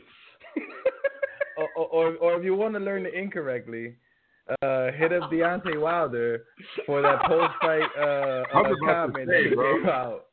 You're talking out Andy Ruiz for saying that he was partying too much. At least he didn't say he was wearing a suit. Oh, man. Why are you talking out my boy Wilder, man? What would La Raza have said, though, David? What would La Raza have said had Andy Ruiz said his trunks were too heavy or his suit was too heavy? Bro, you know what? Even the black community, they got to be coming down on Wilder. They did, come down on him. You saw the millions of memes. Yeah, bro. I mean, but yeah, bro. Anything, everybody be like, your costume, dude. You look like a pinche pañata when you came out. But the king will return once again. The king, we will rise. To rule over his people. He literally does think he's in an episode of fucking Game of Thrones, though, when you think about it. Oh my God, bro! Don't even bring that up. That was heartbreaking for me. Between the his outfits, the way he's speaking, his outfits remind me of Michael Jackson when he used to I forgot what Michael Jackson is a black Michael Jackson.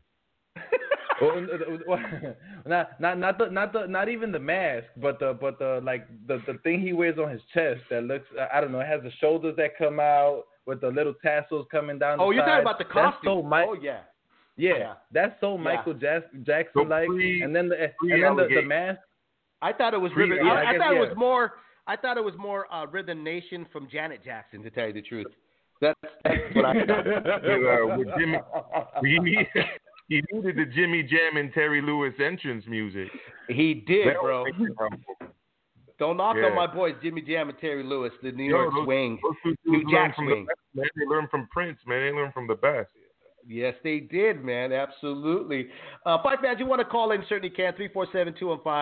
347-215-7598. Let's talk boxing here on Leaving the Ring. Don't forget to press the subscribe button, hit the like button, and hit the notify button so that when we're on live or any of the shows that we do present here through the network, you're notified and you can catch up with it.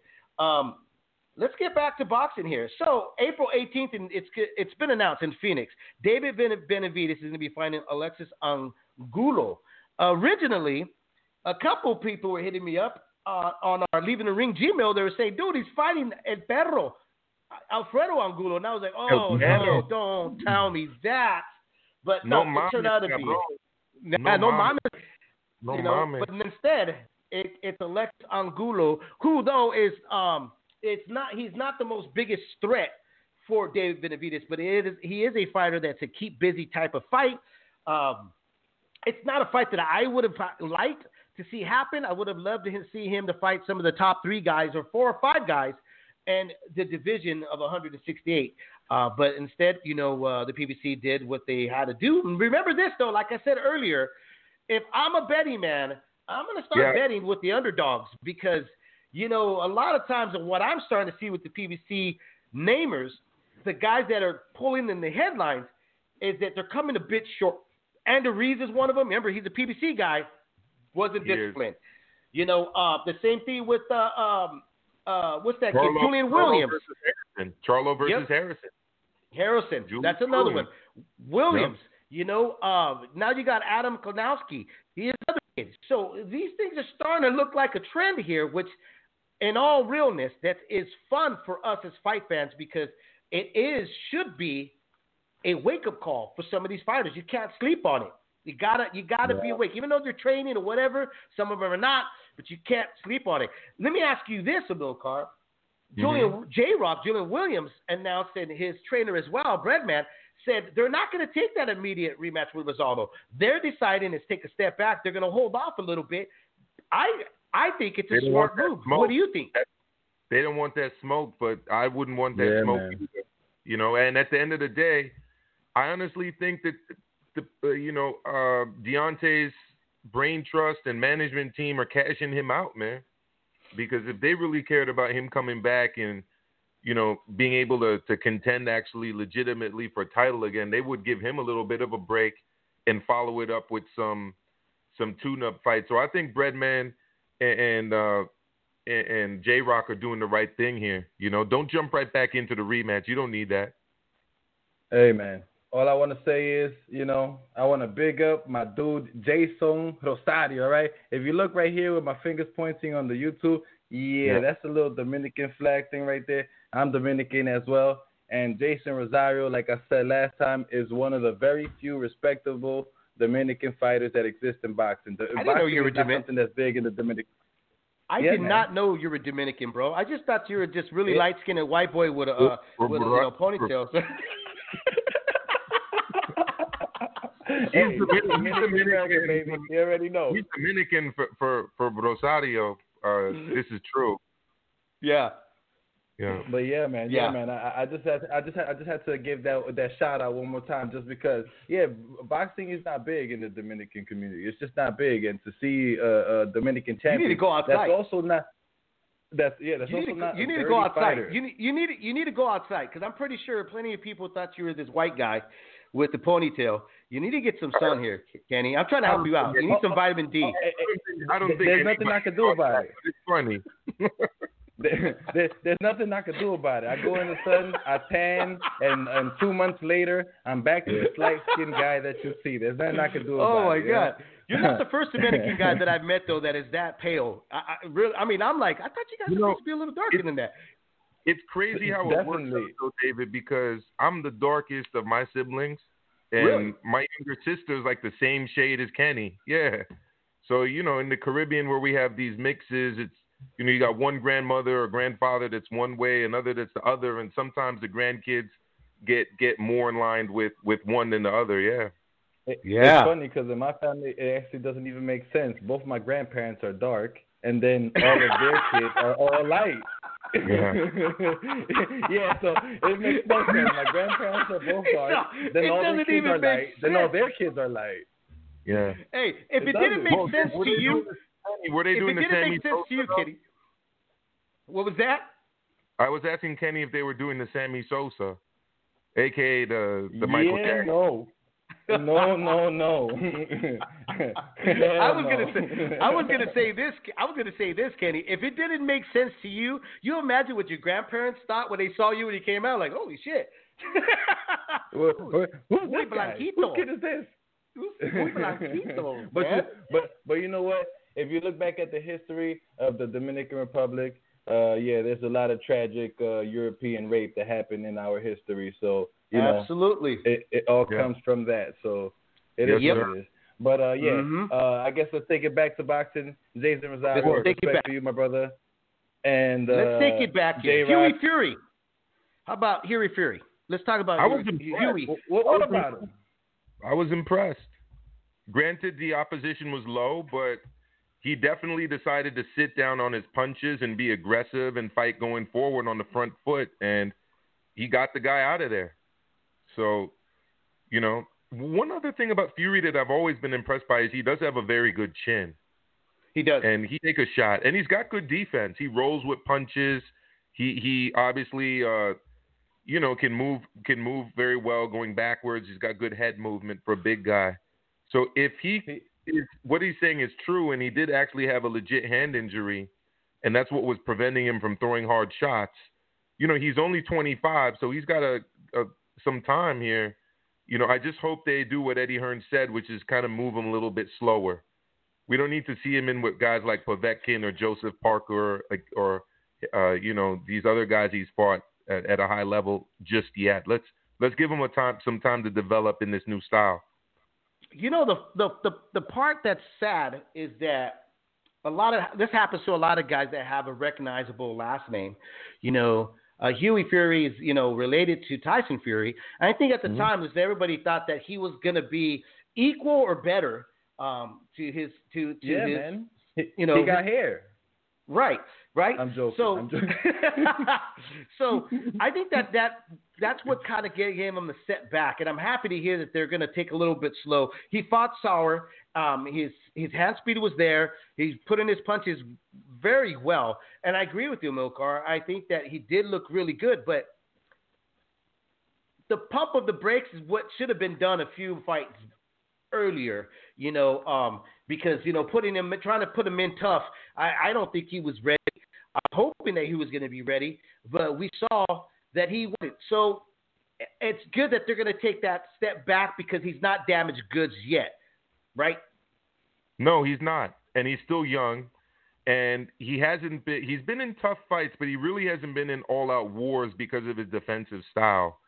So, again, if they take their time, they match him well, they develop him well, you know, and they don't throw him in there with the Lions just yet, I think that there is some possibility that he'll develop into a top heavyweight. Do you really think that? That's hard for me to actually agree with. Well, I mean, what do you think, Kenny? What do you think? Let me just answer his question really quick. Just think about the heavyweights that are 25 and younger, and ask yourself who else is really out there right now at that age. There's F.A. Jagba, there's Daniel Dubois, there's Huey Fury. That's pretty much it. So, and you got to remember that Huey Fury is young, and most heavyweights don't peak until they're 30. Exactly. You know what? I guess when you put in that perspective, it does make some sense to what you're saying. You know, the kid has already had a lot of wear and tear for such a young man at the heavyweight division. He's fought some serious competition. He's gotten hurt by some serious competition. I guess, like you said, the right thing is to move him along slowly, get him some experience, let him get a little used to his new boxing style, as opposed to throw him in there with the Lions. But you know, how long you can't keep him fighting like good competition for the next 5 years until he becomes 30 or so. But here's the thing: look at how long it took AJ in terms of his age. Granted, it was 16 fights, but he wasn't fighting guys like Povetkin when he was 23 or 24. You know, he wasn't fighting guys like Kubrat Pulev. And don't forget, Huey Fury went the distance with all these guys. He's never been knocked out. Huey Fury boxed Joseph Parker at like 22. You know? Yeah. I think he was just rushed. Now, if you look at who inexperienced. Yeah, if you look at who F.A. Ajagba, who's the same age, in fact, I think he's older than Huey Fury, has fought, like, he's got nothing like this on his resume. On his resume, no. Joseph Parker, Povetkin, and Kubrat Pulev, who a lot of people didn't want to fight, which is something that you've even mentioned before, Kenny. So, look, I just think he in those 3 fights he took on way too much, way too early. I could co-sign that. I could definitely co-sign that. I do co-sign that. Just like I said, I can't see him being dragged along for 5 years. You say he's 25, and then David said that 30 is the age where heavyweights come into power. I can't see him being dragged along for 5 years fighting a second-tier competition as opposed to the top dogs. You know. But that's literally what Deontay Wilder's people did. Deontay's 30. I can see that. Yeah. He didn't fight anybody until he was about 30. Exactly. It can happen, Kenny. It has to be spread out. It's not like we're going to be solely focused on Huey, at this point right now, because they're going back into a development stage. So it can happen. There's no wrong in it. The only thing is that they pre-rushed them. Now they're pumping the brakes, and now what's gonna happen though is that marketing and redeveloping them back when they start stepping them up, it could either be a task, which I don't think it will be because of his last name. It could be good for him, it could be bad for him. It can go both ways. You know what I mean? These are just, could this help him or could this hurt him? Could he be patient because he's already got a little bit of taste of having the chance to get these big fights? I'm not sure. So that's kind of soon to be seen by him and his team and what plan strategically what they're going to do for the kid. Hey, on March 14th, the comeback of James Kirtland Mandingo against Marcos Hernandez is a 10-round fight in the middleweight division. Let me ask you guys, what do you guys think here about James Kirtland going in with the madman Marcos Hernandez? Marcos Hernandez isn't exactly an elite fighter, but I really don't need to be seeing James Kirtland anytime soon. Look, I spent a lot of the weekend tweeting out or sending WhatsApp messages to people about Joe Biden, videos that have kind of shown his cognitive decline and, why he would be a terrible, nominee for the Democrats and an even worse president. And, I don't want to see James Kirtland looking like Joe Biden, in his 30s and 40s. But he is unable to bring sentences together, not know what state he's in, can't tell the difference between his wife and his sister. And I could go on and on about Joe Biden. We don't need to see boxers like that. Right. So, I'm hoping that at some point people just say no. There's better ways to earn a living because let's be honest, his payday for this fight can't really be that big. Let's let the guy transition into something else. I don't know if there's other skills that he has or something else that he can do, but boxing is a brutal game, and you're really reminded about that when you see cases like James Kirtland. He's already slurring words last time I saw him in an interview. Yeah, I mean, Kirtland is the perfect example of a guy that lacked discipline. He needed Ann Wolf. Ann Wolf, when you talk about father figure, Ann Wolf was that figure, and it wasn't even enough to keep him in the ring. It wasn't even enough to keep him on the right path. Kirtland just he lacked that. He had that fire when he got in the ring under her tutelage, but once he got out of there, the streets really got a hold of him.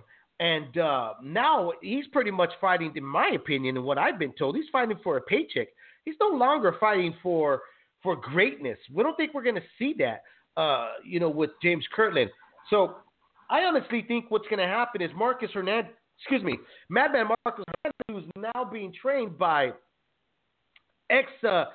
heavyweight contender Cristiano Oriella's trainer, which is Henry Ramirez. I think that Marcus is going to go out there because Henry does like to show his guys to get in there and mix it up and walk a guy down. This could turn out to be a very interesting fight, or this could definitely turn out a horrible night for James Kirtland if his body is not right. If his body reacts and looks like Scott Quigg, we may once again see the towel being thrown in, or just see another devastating KO the way Canelo got over on Kirtland. Yeah. And I was about to say, I thought he could retire after the Canelo KO. I mean, that agree. was the nastiest KOs I've ever seen. As I say, I wholeheartedly agree. It was just nasty KO. He got knocked down several times. It looked sad in there. The facial reaction after that last punch, the shock on his face after that last knockdown by Canelo. I don't want to see that again. And if you look at the last people he's fought after Canelo, like you said, they're definitely just paycheck fights. They're not fights for any type of belt or any type of going up the ranks or anything like that. So, yeah, I think the guy should call it quits way ahead of time before he ends up in a sad case like Muhammad Ali. We always have to remember Muhammad Ali and then everything, the Parkinson's and everything that happened to him afterwards. Guys? Yeah, I really like James Kirtland. You know, we covered him for so many years. We were there. We got him on immediately when he got when he was on a hiatus. He came on immediately. Didn't want to speak to anybody except for leaving the ring. I remember we that. followed him. You remember that? We followed him for a very long time. And you engaged in an interview with him. Yep, and same thing with Angulo. When Angulo was incarcerated, when he immediately was released, on his way driving back home, he was on the phone with leaving the ring to discuss with us. Nopal says, hey, how about Angulo-Kirtland rematch? If it's solely for the money, I think so. I think Angulo still has a little bit more left in the tank than Kirtland, though even though he surprised me when he beat up Kid Chocolate, but I never thought very much of Kid Chocolate, guys. I just was never a fan of him. I thought he had too many flaws. PBC was doing a great job matchmaking him, and I knew that eventually it was going to catch up. I mean, Kid Chocolate does have an up above on Andy Lee getting that win, but I knew that eventually that all that was going to catch up, and I was surprised that Angulo took it because of how Angulo's looked in his previous fights, but it was a great win for Angulo. I don't want to see Alfredo Angulo or James Kirtland, honestly, leave it in the ring. And what I mean by that is exactly what Emil Carr had brought up, you know. I want to see these kids walk away with their bearings. We got a Nopal Boxeanos asking about how about an Angulo-Kirtland rematch. You know, it would definitely be exciting, but just morally and ethically as fans, knowing what they've gone through and knowing, you know, how compromised their brains must be, I just don't personally want to see that. Yeah, I don't. Even though I personally would want to see Brandon Ruiz versus Victor Ortiz still, but that one I don't. What a thirsty ghoul we are, man, as fight fans, you know. Brendan Rios. Yeah, Brandon Rios there. Yeah. Hey, let me ask you guys about this. On the same day, because James Kirtland is going to be on Fox, on ESPN Plus, you're going to have Shakur Stevenson fighting Mayorga for the WBO featherweight title in New York for 12 rounds. What do you guys think about that kid? Shakur Stevenson? Shakur Stevenson. Sounded like there was more sirens going outside Kenny's spot. Definitely is outside my place. I've seen Shakur Stevenson fight live, actually, a few times at the Garden on top-ranked cards. At first, I wasn't that impressed by him, but as he's developed, he's kind of generated more power and more of a knockout instinct, and he's kind of grown on me quite a bit. You know, the outside the ring stuff I'm not too happy about. I'm sure you guys know what I'm referring to there. So it's hard for me to become a fan of a guy who does that kind of stuff, you know, outside the ring. But inside the ring, he has definitely improved. And I personally think this is going to be a good test for him because, you know, the kids come in the fight. Yeah, he's Yaga always comes in the fight, you know. You can. I mean, you know. That happened when he was like 19 or 20. I think it's forgivable. Kids make mistakes. The kid is 22 now. I think the situation we're talking about happened when he was either 19 or 20. It's forgivable. He was a young man, young kid. He was growing up. It's okay. It happens. Now, as an older man, that's when it becomes a problem. So, like, go for it, David. Sergey Kovalev, how many second chances is he going to get? He's got another chance. He ain't got no chance for me. It's not even second chance. It's going down. I mean, how many chances this guy's having to get another payday? He's got more lives in the cat, man. Beating I know. up The women. cats are actually drunk driving. It's ridiculous. Yep. Even cats are looking at him going like, damn, he's got a lot of lives. That motherfucker's got a lot of lives over there, Sergey Kovalev. A good question. I think Miguel Mariaga is going to bring it, and I think he's going to test Shakur. I think he's going to bring it, but I think Mariaga is just he's not he was not who he is 5 years ago, in my opinion. I think that he's going to probably give him rounds. Yeah, I think he's going to give Shakur some rounds. I think Shakur was sitting down in his punches because of the rivalry we had with Hoyt, because of the girlfriend situation. I thought he fought a perfect fight in that fight. I thought that was the best I've ever witnessed him. So this one here, it could be a bit different. It could either go south on him, or we saw the maturity and development we saw that night. The last time he stepped in the ring. I'm interested in seeing it. I just don't have hopes that Mariaga is going to come out there and do anything of what the Helenius, Robert Helenius of the world have done. The only not at all. No, I don't. But what I do like about this fight is that oftentimes when guys are at where they are in their careers in terms of where Shakur is, you'd see him at 126 taking on a guy who was best at 118 or at 122 maybe, but not a guy who's fought most of his career at the weight class. At least in this fight, he's taking on someone who's been a career featherweight and even fought at super featherweight, and who is 5'8", not short, not small, not coming up from the lower weight classes. So, he did go to distance with Walters, I think, if I remember correctly, and he's durable. So I just don't see him getting blasted out of there, but I do expect Shakur to get tested, take some rounds, and get the win.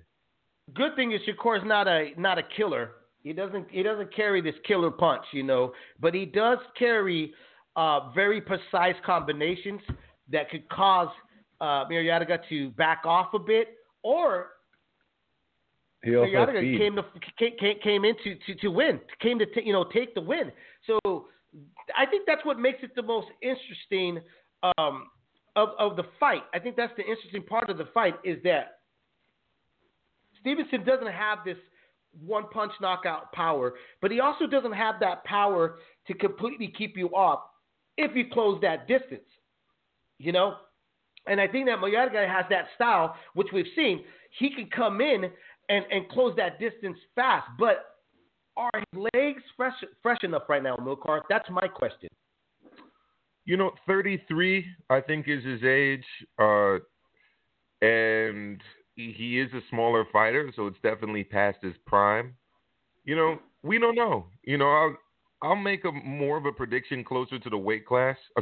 Closer to the weigh-in, and see how he's looking. I haven't really seen too much training video from him. I'll look into that as well. Again, I'm not expecting him to necessarily get in there and blast out Shakur or even get the win, but I do expect him to take him rounds. Yeah, we definitely can say that he doesn't need rounds, Shakur. We need to see something more out of him, because we've seen him in rounds. We know what he can do when given all the rounds that are put up in front of him. We need to see him, though, now start sitting down more on his punches, because I think it's safe to say we've seen more of his amateur style, but his last fight, we've kind of seen him kind of shake it off a little bit, which makes it exciting. I'm sorry, Kenny, I cut you off. What were you about to say? No problem. Just about to say, time to put my fanboy hat on. Okay, let's go. Turn the hat. You are the resident fanboy. Hear it. Time to put the fanboy hat on. No, I have to big up. Hold on, no, wait, before Stevenson. you even say that, before you even get into the fanboy, start ranting your fanboy talk. Let's hit the mood.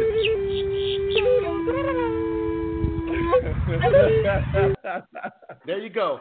All right, here we go. The fanboy anthem. The fanboy anthem for Kenny T here. Go ahead, Kenny. What were you gonna say? All right, so just looking at Shakur Stevenson and his record, he's 13-0. He 13-0.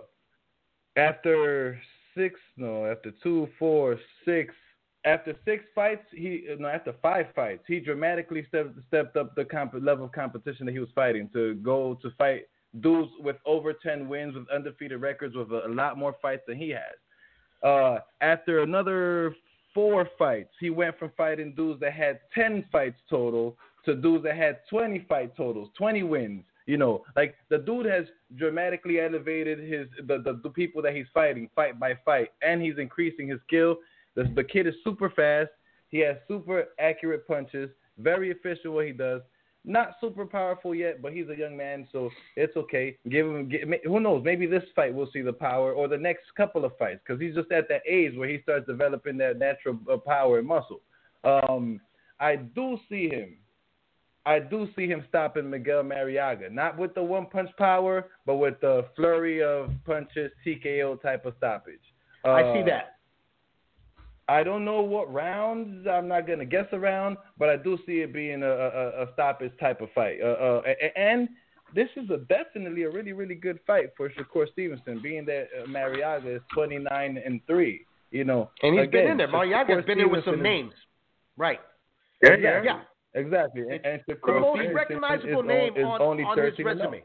Right. And Miguel Mariaga is the most recognizable name on that resume. And I agree with you, Kenny. I think he stops him. I think he stops him in the later rounds. And I think it's because of the combination. Like I said, he's very precise. He's very precise in his punches. What we saw of him last time, and it was Hoyt Gonzalez, his last name in Milcard, that he fought the brother-in-law, his own brother-in-law, or the future brother-in-law. Yeah, that's it. The pre-fight stuff for that fight was more interesting than the fight itself. The fight itself, right? And I thought because Hoyt didn't step it up, he didn't press on the gas. He had passion in the interviews, but he fought with no passion in the ring.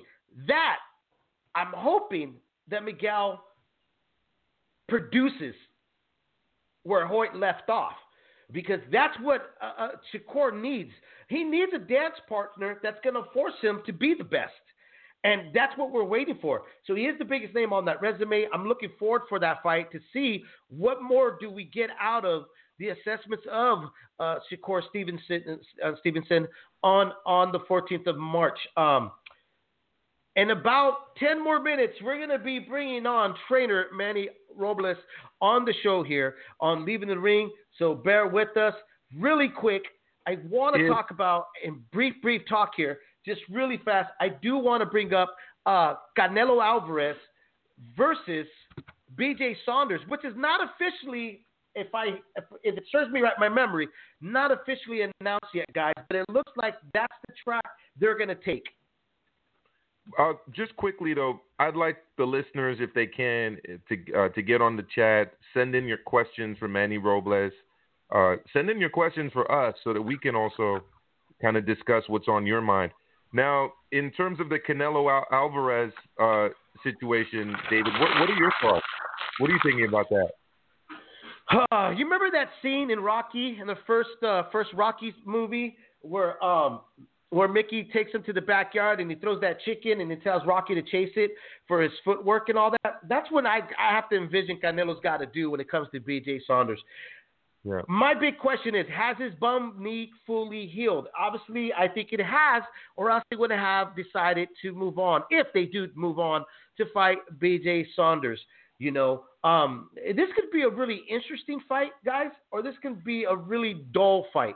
You know, this could really, honestly, this is the outcome is really, in my opinion, up to BJ Saunders. Is he going to come to fight? Is he going to try to expose the things that Erislandy Lara did and Floyd Mayweather had done when he was younger, and try to show that, hey, he still has problems the way Gennady Golovkin showed that he still has problems with movers. Boxers, I'm not quite sure. You know, it is a BJ Saunders show, as you guys all know it. He takes over the mic. He's got a good gift of gab. And Kenny will be happy. He's a raw kind of guy, you know? Yeah. So, David, I was very surprised that Canelo chose to fight Billy Joe Saunders. So let's be clear. Canelo, at this stage in his career, chooses who he wants to fight. He's essentially moving now between 3 weight divisions, 160, 168, and 175. And when you think about all of the people that he could have fought in those weight divisions, I don't really understand why a guy in his position, unless he really is interested in testing himself, would want to fight Billy Joe Saunders. You're talking about a slick guy, a guy who cuts weight significantly. He's a strong, sturdy guy. I personally can't remember him being knocked down in the fight. If anyone can correct me on that, send that in on the chat. He's not there long enough to be knocked down. BJ Saunders. Yeah, I mean, very smart. I can't remember him getting knocked out. And guy. Very intelligent. And you know what? Every time shitty human being. He's a shitty human being, but he's a very intelligent guy. Yeah, and every time he's stepped up, he's shown that he's got the goods. I mean, people say he's boring. Look at the Andy Lee fight. That wasn't a boring fight, He schooled Lemieux in a way that I haven't seen Lemieux schooled before. He schooled Chris Eubanks Jr. He personally, I thought he would have beaten a lot of the top British guys out there, including Carl Frosch, had he taken that fight. I feel that he would beat Callum Smith based on the last fight that I saw of Callum Smith. If I was Canelo, I would have gone after Callum Smith. A much more I would have too. Straightforward guy that I think had Canelo invested in a body attack against would have handled. Billy Joe, he's not going to be standing there to be absorbing bodies. He's a Rubik's Cube. He's a Rubik's Cube that he's got to figure out, and I think that's what makes it very interesting, in my opinion, because like I said, BJ could either go night by giving us a shit fight, or he can make it very interesting the way he did against Lemieux, what you just mentioned. I say that for them to pick BJ Saunders tells me, one thing that's significant is that his knee is healed up completely. It's not bummed, so that he feels comfortable to cut off the ring and shorten that ring up so he can trap BJ Saunders. Because in reality, BJ Saunders is going to be on some track shoes, and he's going to definitely not be there to be hit. He is a puzzle to be figured out. I'm going to call in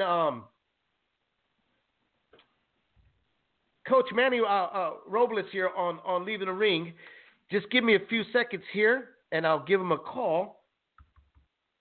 And then we'll conduct this interview. So if you do have any questions like Emil Carr just mentioned right now, you can post it on the chat or tweet us. Yep. Tweet us, chat at us. It's one of the benefits of doing the show on YouTube. I know we get a lot more listeners on the radio show and on the podcast, but on YouTube and engage with us when we're doing the show. What's up? What's up? Is this Manny? Yes, sir. Coach Manny, ¿qué pasó, man? How you doing, brother? Welcome to Leaving the Ring Radio. It's my pleasure. I've interviewed you a few times, which I'll visit memory lane with you. But first off, I want to tell you, thank you, man, for coming on. We're all excited here that you're here on Leaving the Ring with myself, David Duenas, with Emil Carr, my co-host, and our producer Kenny T. Man, so thank you again.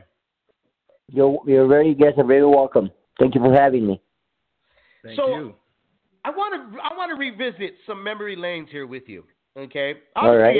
I'm pretty sure, man, that everybody asks you about Andy Ruiz and this and this and that, but there's some other things I wanted to talk to you about, and that's why I wanted to have you on the show. Please. So I don't think a lot of people will know this, but has Joe Sanders, has he ever called you to still thank you for taking over the Matadors when you were an assistant coach in the beginning, and he decided to go off at a distance instead of sticking around for the LA Matadors? No, not at all. Oh, wow, that's funny that you asked it. That was a long time ago, yeah. Okay, we're going back 10 years. We're going back, bro. I'm taking years. you back. Yeah. I'm that guy. What's that actor's name that took everybody back to the future? I'm doing that right now with you. I'm gonna do that with you, bro. Michael J. Fox. Right? Okay. So you were the head coach for the LA Matadors. How disappointed, man? How disappointed were you when it all fell apart? Because the strategy and the direction that they were going, it seemed on point. You know, they were going to create like a franchise for every city to get behind, and it looked like it was working. You know, like it looked like it was working. There was people that were filling up, you know, the arenas you guys were holding the events at. Every time I covered it, I mean, there was tons of people to support Chris Pearson, Rashid Warren, Javier Torres, all these kids that were fighting under your name. I mean, under your tutelage at the time. Joseph Diaz, Terrell Goucher, American fighters. That is some good fighters that eventually became Olympians and then moved on to become world champions at boxing. So. Yeah, it was a good league. I was in it for a couple of years until there was too much chaos, so I stepped down from my position as head coach. But it was good. It was banging, man. It was fun. It's particularly here in Southern California. You know, we used to fight in Hollywood, so we used to pack the house every time we fought, and we used to celebrities there, everything. Yeah. Oh man, it was phenomenal. But, I loved it. You know, you got to give it to our the team managers that we had at the time were Rich Orozco and Ray Dushtar. They did an awesome job with the team, and they I want to say that the LA Matadors is probably the best team.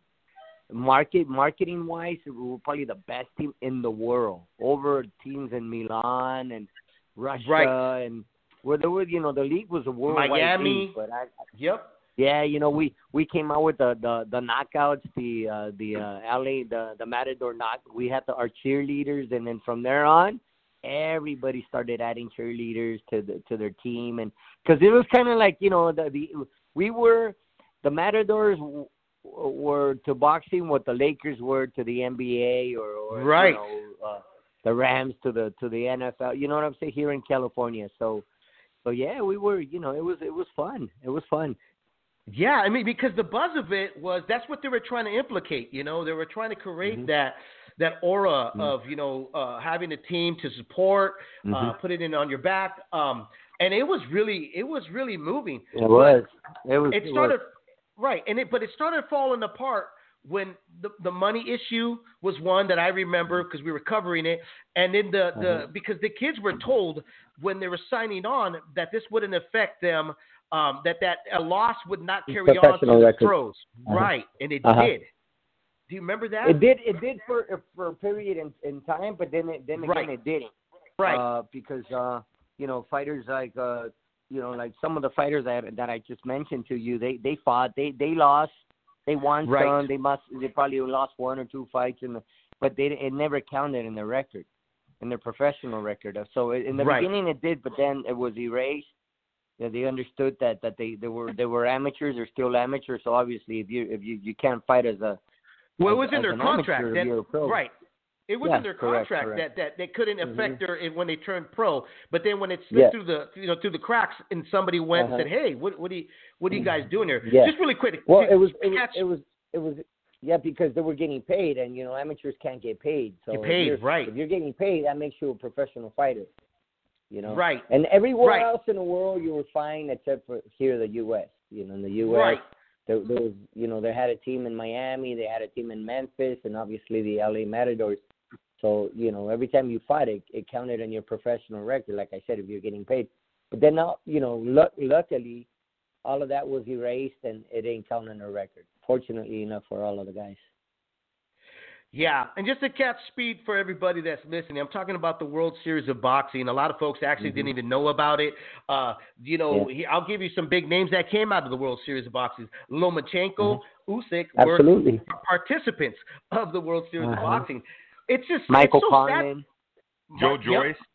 Joe Joyce, Joyce, Michael Conlon. Man, a lot. Like I said, a lot of greats, a lot of fighters that are making a lot of noise today. Usyk was in the WSB as well, World Series of Boxing. Yeah, right. Exactly. And look at him now, right? You're talking about some of the top fighters in the world as a press professional, that is. Right. They were part of the World Series of Boxing, so it worked. It worked. If you think about it, it worked. It did. It really did. Yeah. Until they ran out of money. Exactly. Oh my God. And you know what's kind of sad is that when people bring your name obviously is going to be attached through history with Andy Ruiz, right? The first Mexican heavyweight champion of the world. Which congratulations. I fully believe that he wouldn't have gotten there if you weren't there to guide him, because. Appreciate that. Not a lot of folks know this, but you were working with a kid that had potential as well. That was a Mexicano to be a heavyweight, and a good heavyweight, a great heavyweight, possibly Javier Torres. Right. Correct. What happened with him? Do you think? No. I don't know really. I mean, it's a tough sport, man. Boxing. It's only a handful of fighters really do get to make it to this level. Javier was a good fighter himself, but just he got married and he had to get a job and but it was just one of those situations where that marriage thing. That marriage thing is a kryptonite, man. Hey, Manny, I always tell Coach Manny, I always tell my kids, I always look at them and go, and my kids were like, "What are you looking at, Dad?" And I go, "I'm looking at my Lamborghini and I'm looking at my Ferrari right there. You guys are standing right there, man." Right? That's man, a good way of putting it. Yep. But you gotta love them. You know what I mean? Absolutely. I was really there's the two fighters that I really enjoyed watching in the WSB was Chris Pearson and Rasheed Warner, man. And it was just sad that they never really met that full potential that we had witnessed, Well, look, Rasheed was a three-time Olympian, the only three-time Olympian ever for the USA. And he did win a gold medal at the World Championships, and he also won a bronze medal. I was a coach of the USA team as well, outside of being a coach of the Matadors at the World Series of Boxing. So I was fortunate enough to coach Rasheed not only in the WSB but also as a national team member. So I remember us going to Baku, Azerbaijan in 2011. He actually the only member out of the USA team to medal, and he won a bronze medal at the World. So and then eventually he did become a world champion as a pro. I think he made that one, maybe a couple of title defenses, but he got there. He did get there, but he didn't get that. What I think is like that whole. Like that whole recognition, because you mentioned his name by now in the circuit of boxing fans, they'll scratch their heads, because he's almost like I remember like he was almost like the captain as well as to the LA Matadors, I remember everybody looked up to him because of his accomplishments with the amateurs. Correct. And you just mentioned Chris Pearson. It's funny that you mentioned him because I remember in the World Series of Boxing he beat Yamaguchi Falcao, which won a bronze medal at the Olympic Games, right? So he beat him in the World Series of Boxing, and then he beat him again in the pros. So he beat him twice. Correct. And he's out here in California with me right now. He's actually fighting on March the 28th on the undercard of Virgil Ortiz at the Forum. Oh, yeah. Really exciting middleweight, man. And I watched that because I think it was on Facebook, right? They aired that fight, that rematch, and then, they had a good little build up to that. But I'm gonna move away, right? I'm gonna move away from that a bit here. I want to ask you, what a lot of fight fans, and especially like new fight fans, are getting in the game. They've never even stepped into the ring. They've never put on gloves. But a lot of people don't understand. Like the sacrifices that a trainer has to do, Coach. A lot of these people don't get that.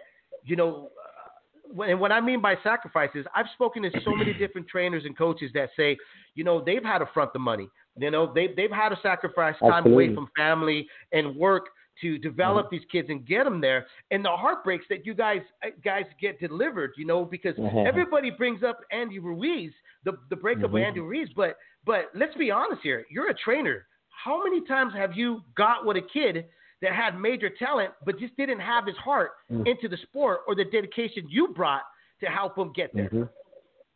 Well, time and time again, just like any other sport, right? I mean, with boxers in particular, sometimes you may have an athlete that has a promising future, but they for whatever reason they quit along the way because they run out of patience or the money isn't there or the hunger is no longer there. Then you got to do it for all the right reasons. And one thing in boxing is that you got to have a lot of patience. Boxing is a game of patience, man. I mean, things don't happen overnight. You know what I mean? Boxing's different from any other sport. You know, where as a NFL player, you know, you get picked. You know, you get drafted into the NFL. You get a big check.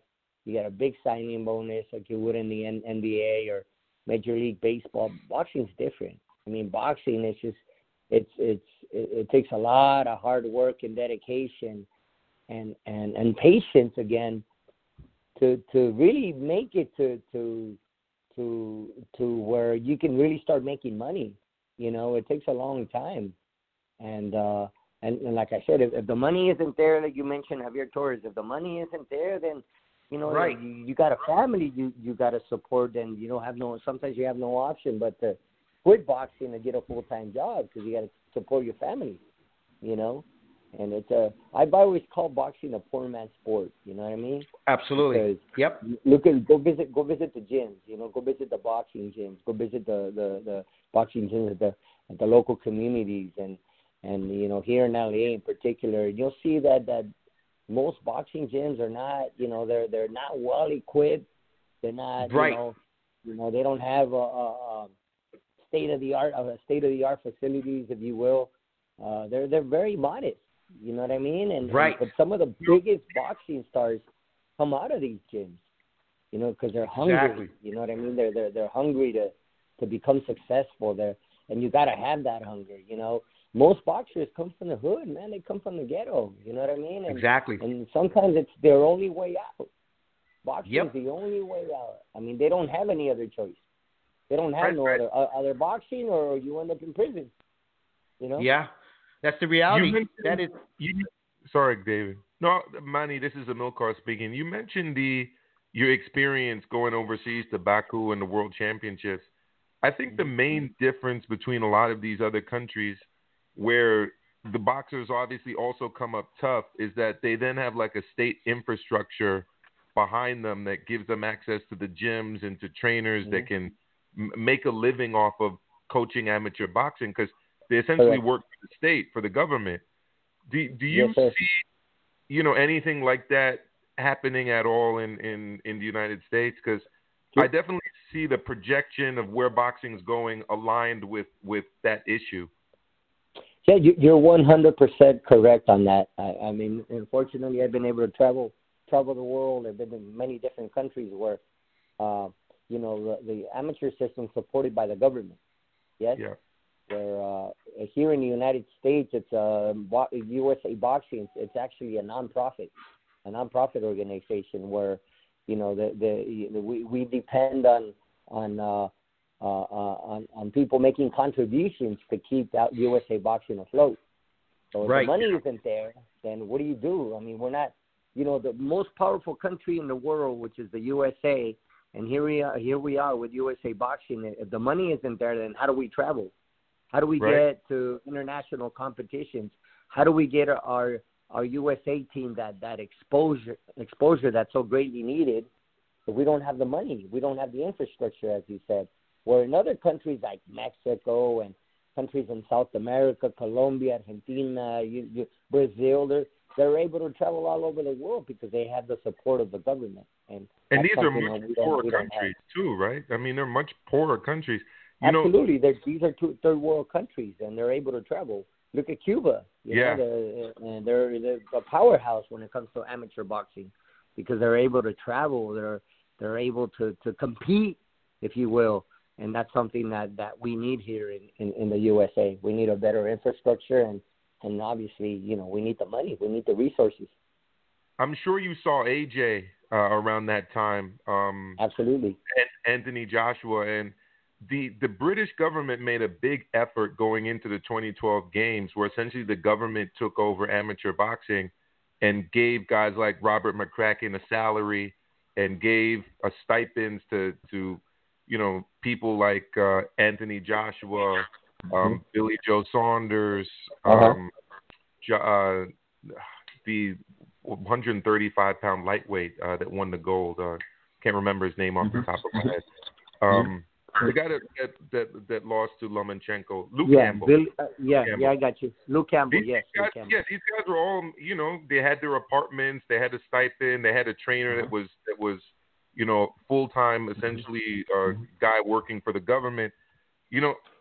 I'm at the point right now where I almost think that if the United States is going to have a breakthrough kind of the way England has had in the last few years, especially in 2012, that kind of situation needs to occur. Is that something that you've discussed with other trainers that maybe you can start lobbying for and point to these examples? Absolutely. Look, there's got to be an incentive for our top amateur athletes to stay as amateurs. They got to. Again, we're talking about being able to support your family, and if you're not making that kind of money, and if a promoter approaches you and offers you, a big fat check to go pro, you're going to take it. Yeah. You're not going to stick with that. And look at some of the look at Lomachenko. Look how long he went. I think he went to, how many Olympic games did he go to? 3? 2. Yeah, 2? Correct. I think he went to 2 and at least 3 world championships. And 3 world championships. Correct. Yeah. Right. And then listen to this. And then he still joined the WSB. He didn't go directly into the pros. He joined the WSB. Exactly. Why? Because he had an incentive. He was making money. The government was taking care of him as an amateur, so he had no need to go pro. Yeah. I think that's why, Coach, I think that's why now we see so many of these younger kids, which I disagree, signing them at 17, 18, and then we never get to see that development, like they kind of fizzle out, right? They fizzle out at the age of 21 and 22. Correct. Mm-hmm. Yeah, no, you're absolutely correct. You're absolutely right, and that's one thing I've actually learned along the way, is to not maybe everybody's different. Every fighter is different. Some boxers tend to mature, sooner than others, if you will. But that I would definitely not turn my fighters pro at 17. Even 18 is pushing it. You know what I mean? I talk to amateur boxers all the time and their parents about, they want to turn their kids pro. I just recently talked to a kid that he's 17 years old and he's already ready to turn pro. I'm like, what's your hurry, kid? Right. What is your hurry? Just continue to fight as an amateur. Continue to get that amateur experience. If you make the team, you're able to travel because you're losing out on a lot. Look, I got a kid that's in the USA national team right now. He actually made the team. His name is Anthony Herrera, and one of my personal boxers, and he's getting ready to go to the Olympic qualifier in Argentina. But here's a kid that a year ago or so, he came to me and he said, Coach, Manny, what does it take to go pro? And mind you, he's 114 pounds, so, he's a flyweight. Yeah. And I said, look, kid, my recommendation to you is build your record, build your resume as an amateur. Don't just, who's going to sign you? And if they do, what kind of signing bonus are you going to get? Right. Yeah. In other words, what's your hurry to turn pro at 17, 18 years old? Build a resume. And look, I kid you not, man, this was a year ago, and I told, build a resume, go out there and win me some tournaments. And a year later, the kid's in the USA team. He's getting ready to qualify for the Olympic Games. Imagine, if you go back a year, imagine, all right, well, you want to go pro, okay, let's turn you pro. You know what I mean? He wouldn't be in this situation. He wouldn't be in the position that he is today. At least give it a go, give it a shot. And that goes, and that doesn't, I'm not referring to my boxer in particular, but to any of the boxers or the coaches that are out there listening to your show, and just to give it a shot, see how far you can go. At the very least, you know what? You cannot buy experience. You're going to take that experience with you. And that's what you need to go to before you make the decision to go pro. You need experience, and that's Absolutely. one thing that all of these international boxers, that we're just talking. That's one thing they have, the international experience. But it starts with what? From the ground up. It starts with USA Boxing. It starts Absolutely. with our foundation. And yeah, that's that's that. It goes back to that old saying: is the tool doesn't make the man; it's the man that makes the tool. And they need those tools in order to progress and get where you're going. Yes, sir. Let me Thinking about what you guys are saying real quick, David, and even this past fight at the Barclays Center this week, you can almost kind of see Robert Helenius falling back on, whatever number of amateur fights he had, because he had an extensive amateur career as well. Mm-hmm. Being able to see all those different styles and being in tough moments from the teenage years through the 20s kind of does prepare you for those moments when you got to dig deep. And it's uncomfortable. Right. You're absolutely correct. And not only that, we think about you talk about the experience and the years that he was, that he was an amateur then pro, but also the defeats that come along the way with that. Helenius has a couple of defeats, and I think that also was educational. That also helped them to get to this point. I always tend to think and to say that you learn more from your defeats than you do from your wins. So, when you go through situations such as what he's been able to go through, and then you put yourself, you put yourself in another situation, you get another opportunity like the one he had on Saturday. Then he's old enough and he's mature enough to get through the war, to get through the obstacle, if you will. Exactly. I know our in our chat room people are getting restless. They want to know about Andy Ruiz. We'll get to those questions, guys. Really quick. I got one more question that doesn't relate Andy Ruiz. We just witnessed Deontay Wilder lose his WBC crown to Tyson Fury in the rematch, and the towel was thrown in by Mark Breland, but the excuses kind of rolled out here, Coach. Right. Have you heard about the tampering with the gloves, that the accusation that now fans are coming up with, or do you think this is the same? Okay, so do you think it's the same thing like when people were saying when your guy Andy Ruiz beat AJ, everybody was saying that AJ was secretly wasn't there, that it was his twin brother. I don't know if you heard that. That was a great one when I heard. Did you hear about that? No, that's a new one. Yeah, right. So let's get to it, man. Let's hear, because that's what people tune in. I just wanted to touch on some of the memory lanes with you. Do you ever expect Andy to reach out to you? No. If he does, good. If he does, and look, I have no problem with Andy Ruiz. I'm good with myself. You know what I mean? I know I didn't do anything wrong. I know I did everything by the book. And then you mentioned how us coaches, sometimes we end up getting the short end of the stick. You know what I mean? But it is what it is. I mean, I've been in this sport long enough to know how to handle each and every situation. And I'm okay. Like I said, I'm okay with myself. I'm busy. I got a lot of work. Right. I'm actually heading out to New York this weekend, and the following weekend I'll be in Mexico. Then the following weekend I'll be here at the Forum in LA. I'm busy, man. I don't. And you got that heavyweight, right? And you got Charles Martin, which I think, I got to tell you this. I think you made him look a lot better, because when the Jarrell Washington fight was announced, I said that Charles got to step it up. He can't allow the other Washington to try to box him. Right. He had to close that distance, and I saw that with that in that fight. Yeah, we had a good game plan, and then think about this.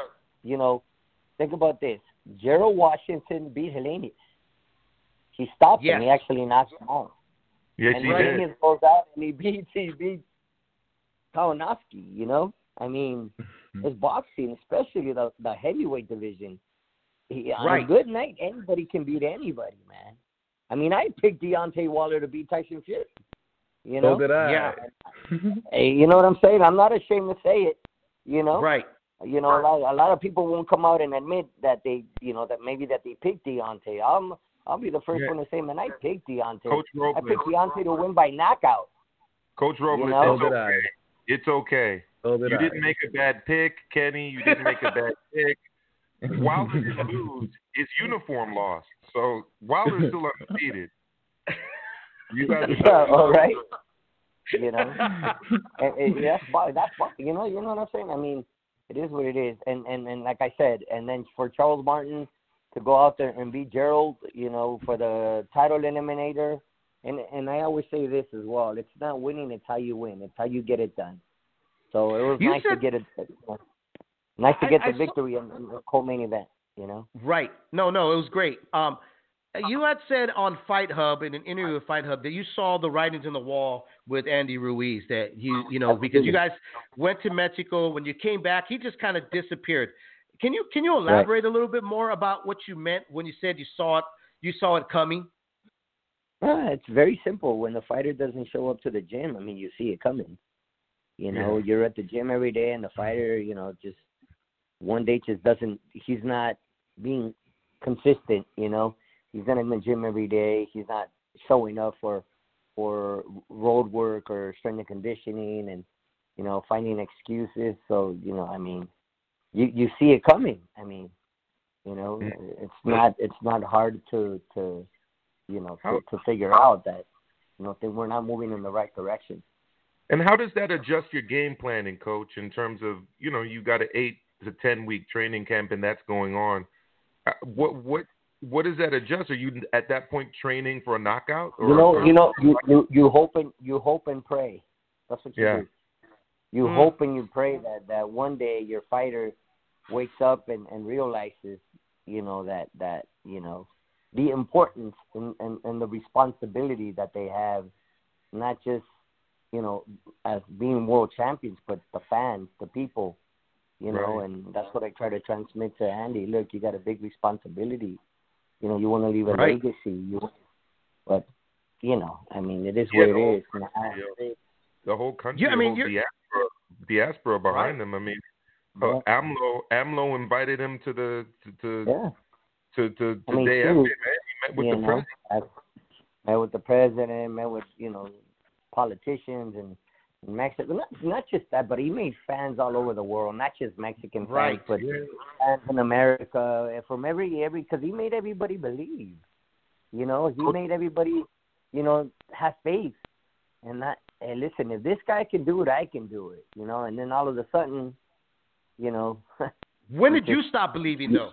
Coach, when did you stop believing? When you arrived to Saudi or before that? No, there was no point.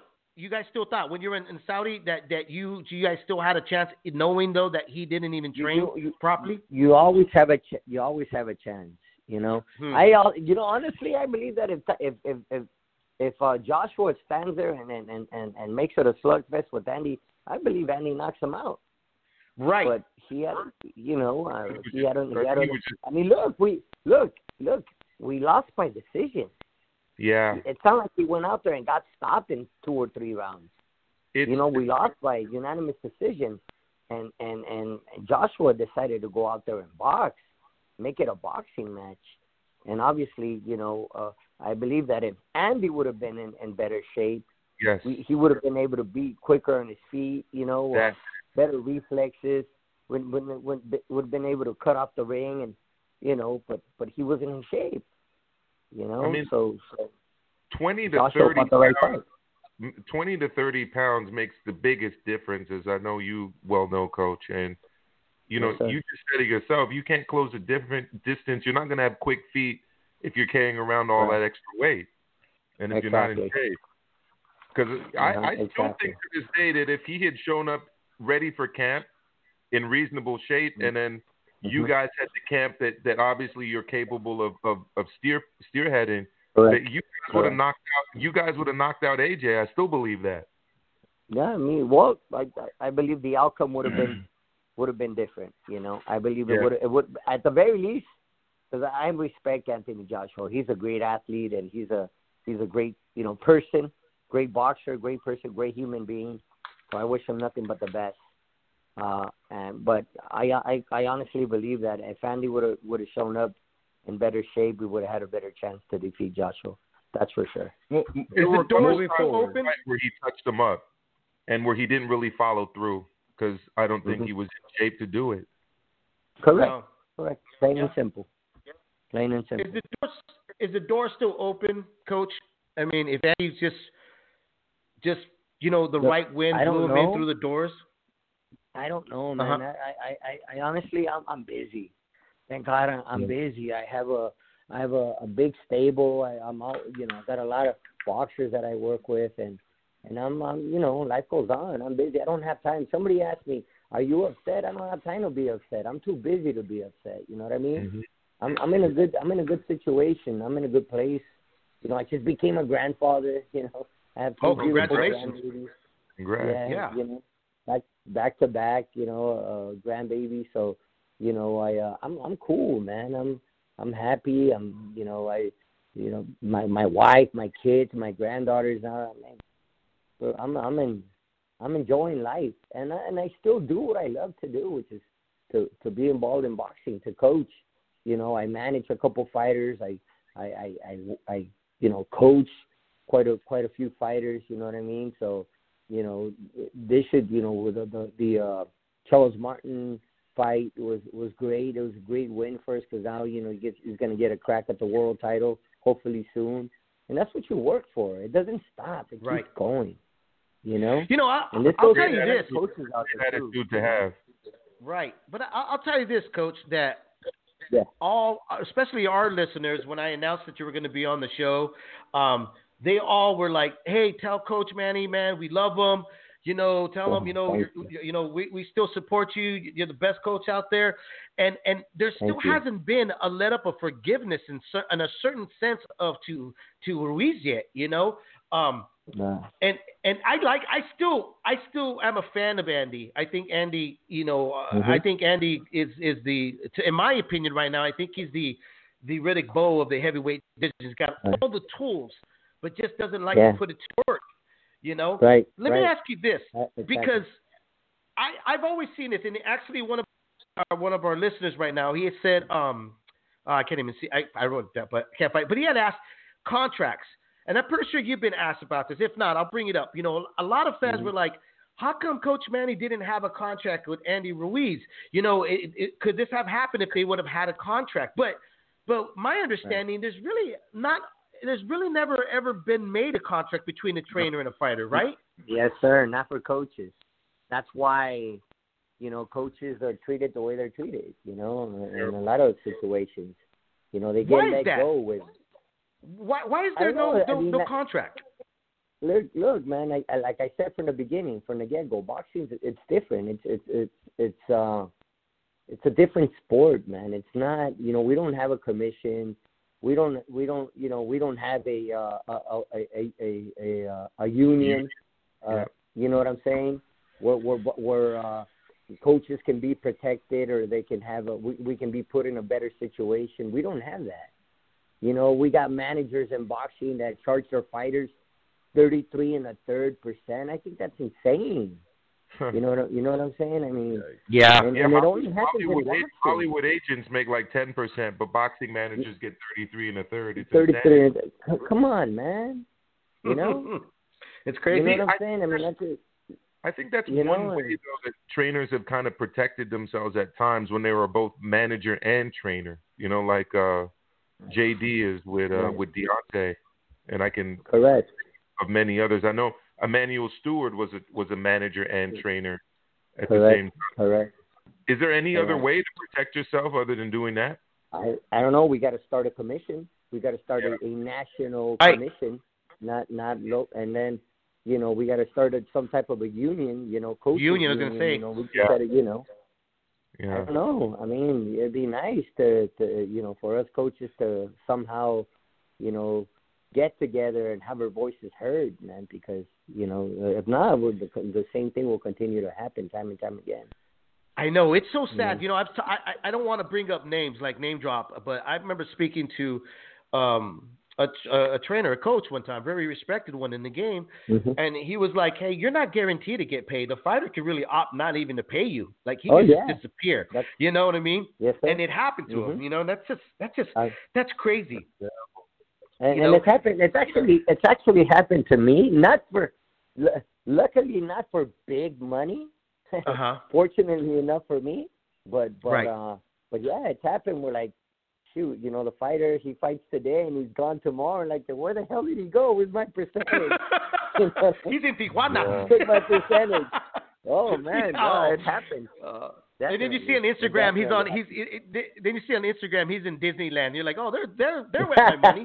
There goes my Fetty on everything. Yeah, hey, D Style Boxing, who does a podcast on Tuesdays, Wednesdays, and Thursdays. He's got a question for you. His question is on the chat room. It says, Coach Manny Robles, do you have a different approach to heavyweight fighters to other weight classes? Absolutely. Heavyweights are trained differently. You can't. I mean, you got to work hard, but you know, you can't be skipping training like we just. You know, we're talking about Andy. You can't be skipping training. You got to be at the gym every day. You got to work hard. Maybe in a different way, you know. But you definitely. I mean, look, I've had, like, let me tell you, Dominic Brazil, which I used to work with as well. Right. Way back as an amateur, you know, I worked with him as an amateur, and he became an Olympian, then as a pro. He was a very, very dedicated fighter, very dedicated, and he came from a football background. Maybe that's what that was as well. You know, very dedicated, very had a great work ethic. Maybe didn't have the skills that perhaps someone like Andy Ruiz has or Anthony Joshua, but he was but his hard work made up for it. You know what I mean? He worked just as hard. He worked just as hard as a welterweight did, or a lightweight, or a flyweight. This guy was a workhorse. You know, and look, Charles Martin, he's the same way. He's very dedicated. He works extremely hard. He's eager to learn, eager to get better. I think it depends a lot on the individual. You know, how bad do you want it? How hungry are you? You know, and that's the bottom line. I have a question. I got one more question for you, I believe, unless something else pops into my head. You never know, man. But what? Actually, no, I do. I have two. Here's my first one about Andy Ruiz. Okay, he's put on Instagram. He's been posting on Instagram. He's working out. He's getting in shape. He was on a short segment on PBC on Fox about him being back in shape, but no announcement of a trainer. What's the reading that you have about that? I don't know. I don't follow him, so I don't know. Do you find it strange, though, Coach? Coach, do you find it strange that he still hasn't found a trainer, or is it because the kid's been in boxing for a long time? A lot of folks think he just kind of came out of the cracks, but he's been around the circuit for a very long time, and he knows what he's doing, right? Right. I don't know that he knows what he's doing. But I can tell you, I worked with Andy. I have nothing bad to say about Andy. Andy, he's a very skilled fighter. I said it before we fought Joshua, but most people didn't know who Andy was. Andy is a skilled fighter, man. He's very skilled. He's, you know, don't let looks, don't let the looks, you know, deceive you. You know, deceive you. Thank you. Right. And because he's got talent, and I believe Andy has the talent to become a world champion again. You know what I mean? But he's got to want it. He does, but he has to put the Snickers down. Yeah. You know, what's he doing? I don't know. I mean, I don't coach him anymore. Right. You know what I'm saying? I don't coach him anymore. He never called me when he left, you know, to tell me that he was, you know, that he was going to go elsewhere. He never did. And that's fine. You know, that's fine. Like I said, I'm good with myself. I'm good.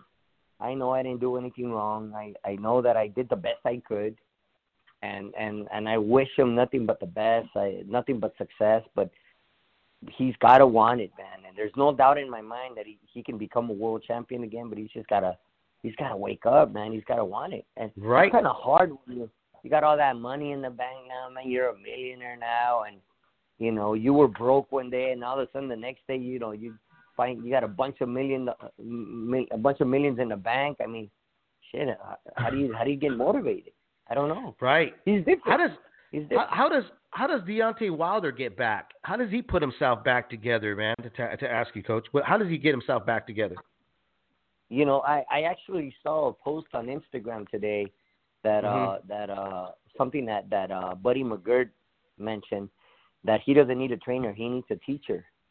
Right. He said that here on the show, right? on one of our shows on the network. Oh, yeah. Was that your show? Yeah. Okay, yeah. There you go. I guess I must have been looking at your Instagram.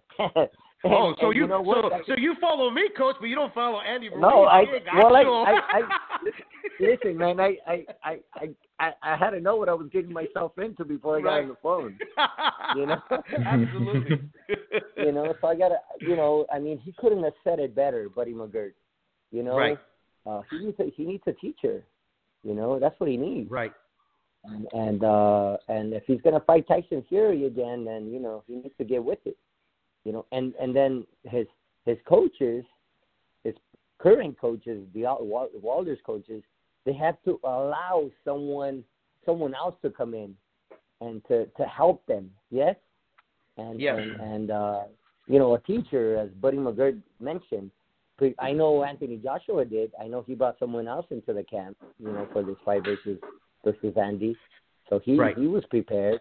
You know, a lot of people might not agree with his game plan or the way he fought versus Andy, but it worked, and he won, and he's a world champion again, and then you got to commend him for it. So you know, absolutely, it doesn't always have to be pretty.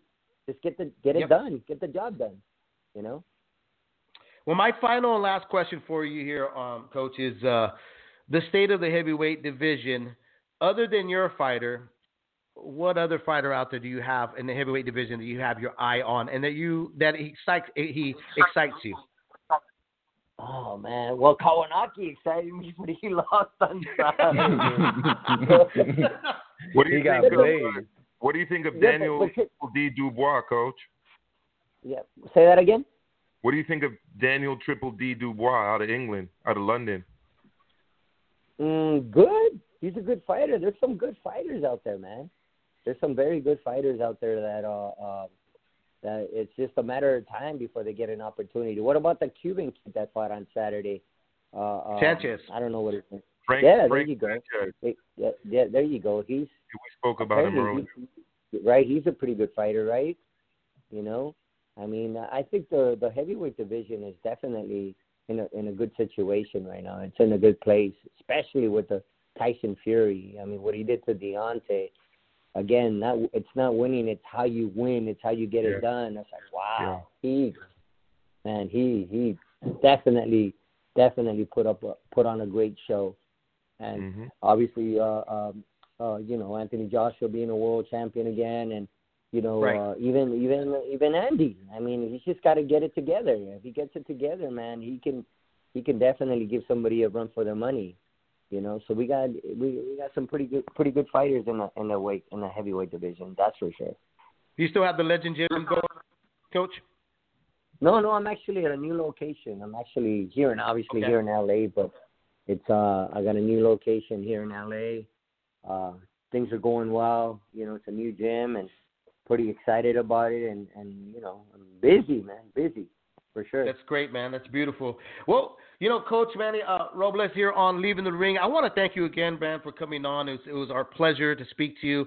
I'm glad that everything's going fantastic. Can't wait to see the other fighters that you're producing and working with. Again, good night, bro, and appreciate it. Appreciate you guys. You guys have a good night, okay? Thank you for having me. You too. Have a good night. Thank you. Bye. Have a good one. Bye-bye. Well, there you go. I hope everybody got their questions answered here on Leaving the Ring. Don't forget, okay, please subscribe to the channel, press like, and hit that little notification bell on the right-hand side so that you guys can be notified when we're up live and when other shows that circuit through the network come on live and you can tune in and listen to. I don't know what this guy was saying. If you haven't already, whatever. Anyways, hit the like button. Follow Leave It in the Ring on Twitter. If you want, you can follow me and Kenny as well. Thanks to all our listeners for the support. This has been a long show. I always wonder if I can last for these long shows, and I end up really enjoying the interview, right, Dave? Yeah, you tell me, like, I can't do this. There's no way I can stay up, you know. And I feel bad because I'm like, damn, because sometimes this is the only time they can come on. So I end up writing, like, I get my preparation. I'm like, okay. And I keep looking at the screen to see, or on the phone to see, is he dropping off or is it? I'm like, nope, he's staying on. So I'm over hogging up the interview. So I apologize.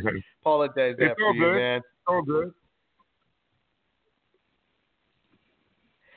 Anyways, all good. sorry, man. We're reading and on all that. Everybody, the PRs were just thanking us for having on their Fridays. Again, we'll be back on Monday night at 5 p.m. Pacific and 8 p.m. Eastern Time. Myself, Dave Duenas, with my co-host Emil Carr and their producer Kenny T here on Leave It Ring. If you missed the show, don't worry about it. The replay will come right back up, and you'll get to tune in to listen to Super IBF Super Middleweight champion Caleb Plant, who he had a lot to say about his division and about David Benavidez, and as well as Saul Canelo Alvarez. Then we had Brandun Lee. That's a junior welterweight you got to keep an eye out for. He'll be fighting this Friday on Showtime, March 13th. Again, fellas, everybody have a great night. Don't drink and drive because you will spill your beer. Thank you. Have a great night. Take care, everybody. Ladies and gentlemen, damas y caballeros,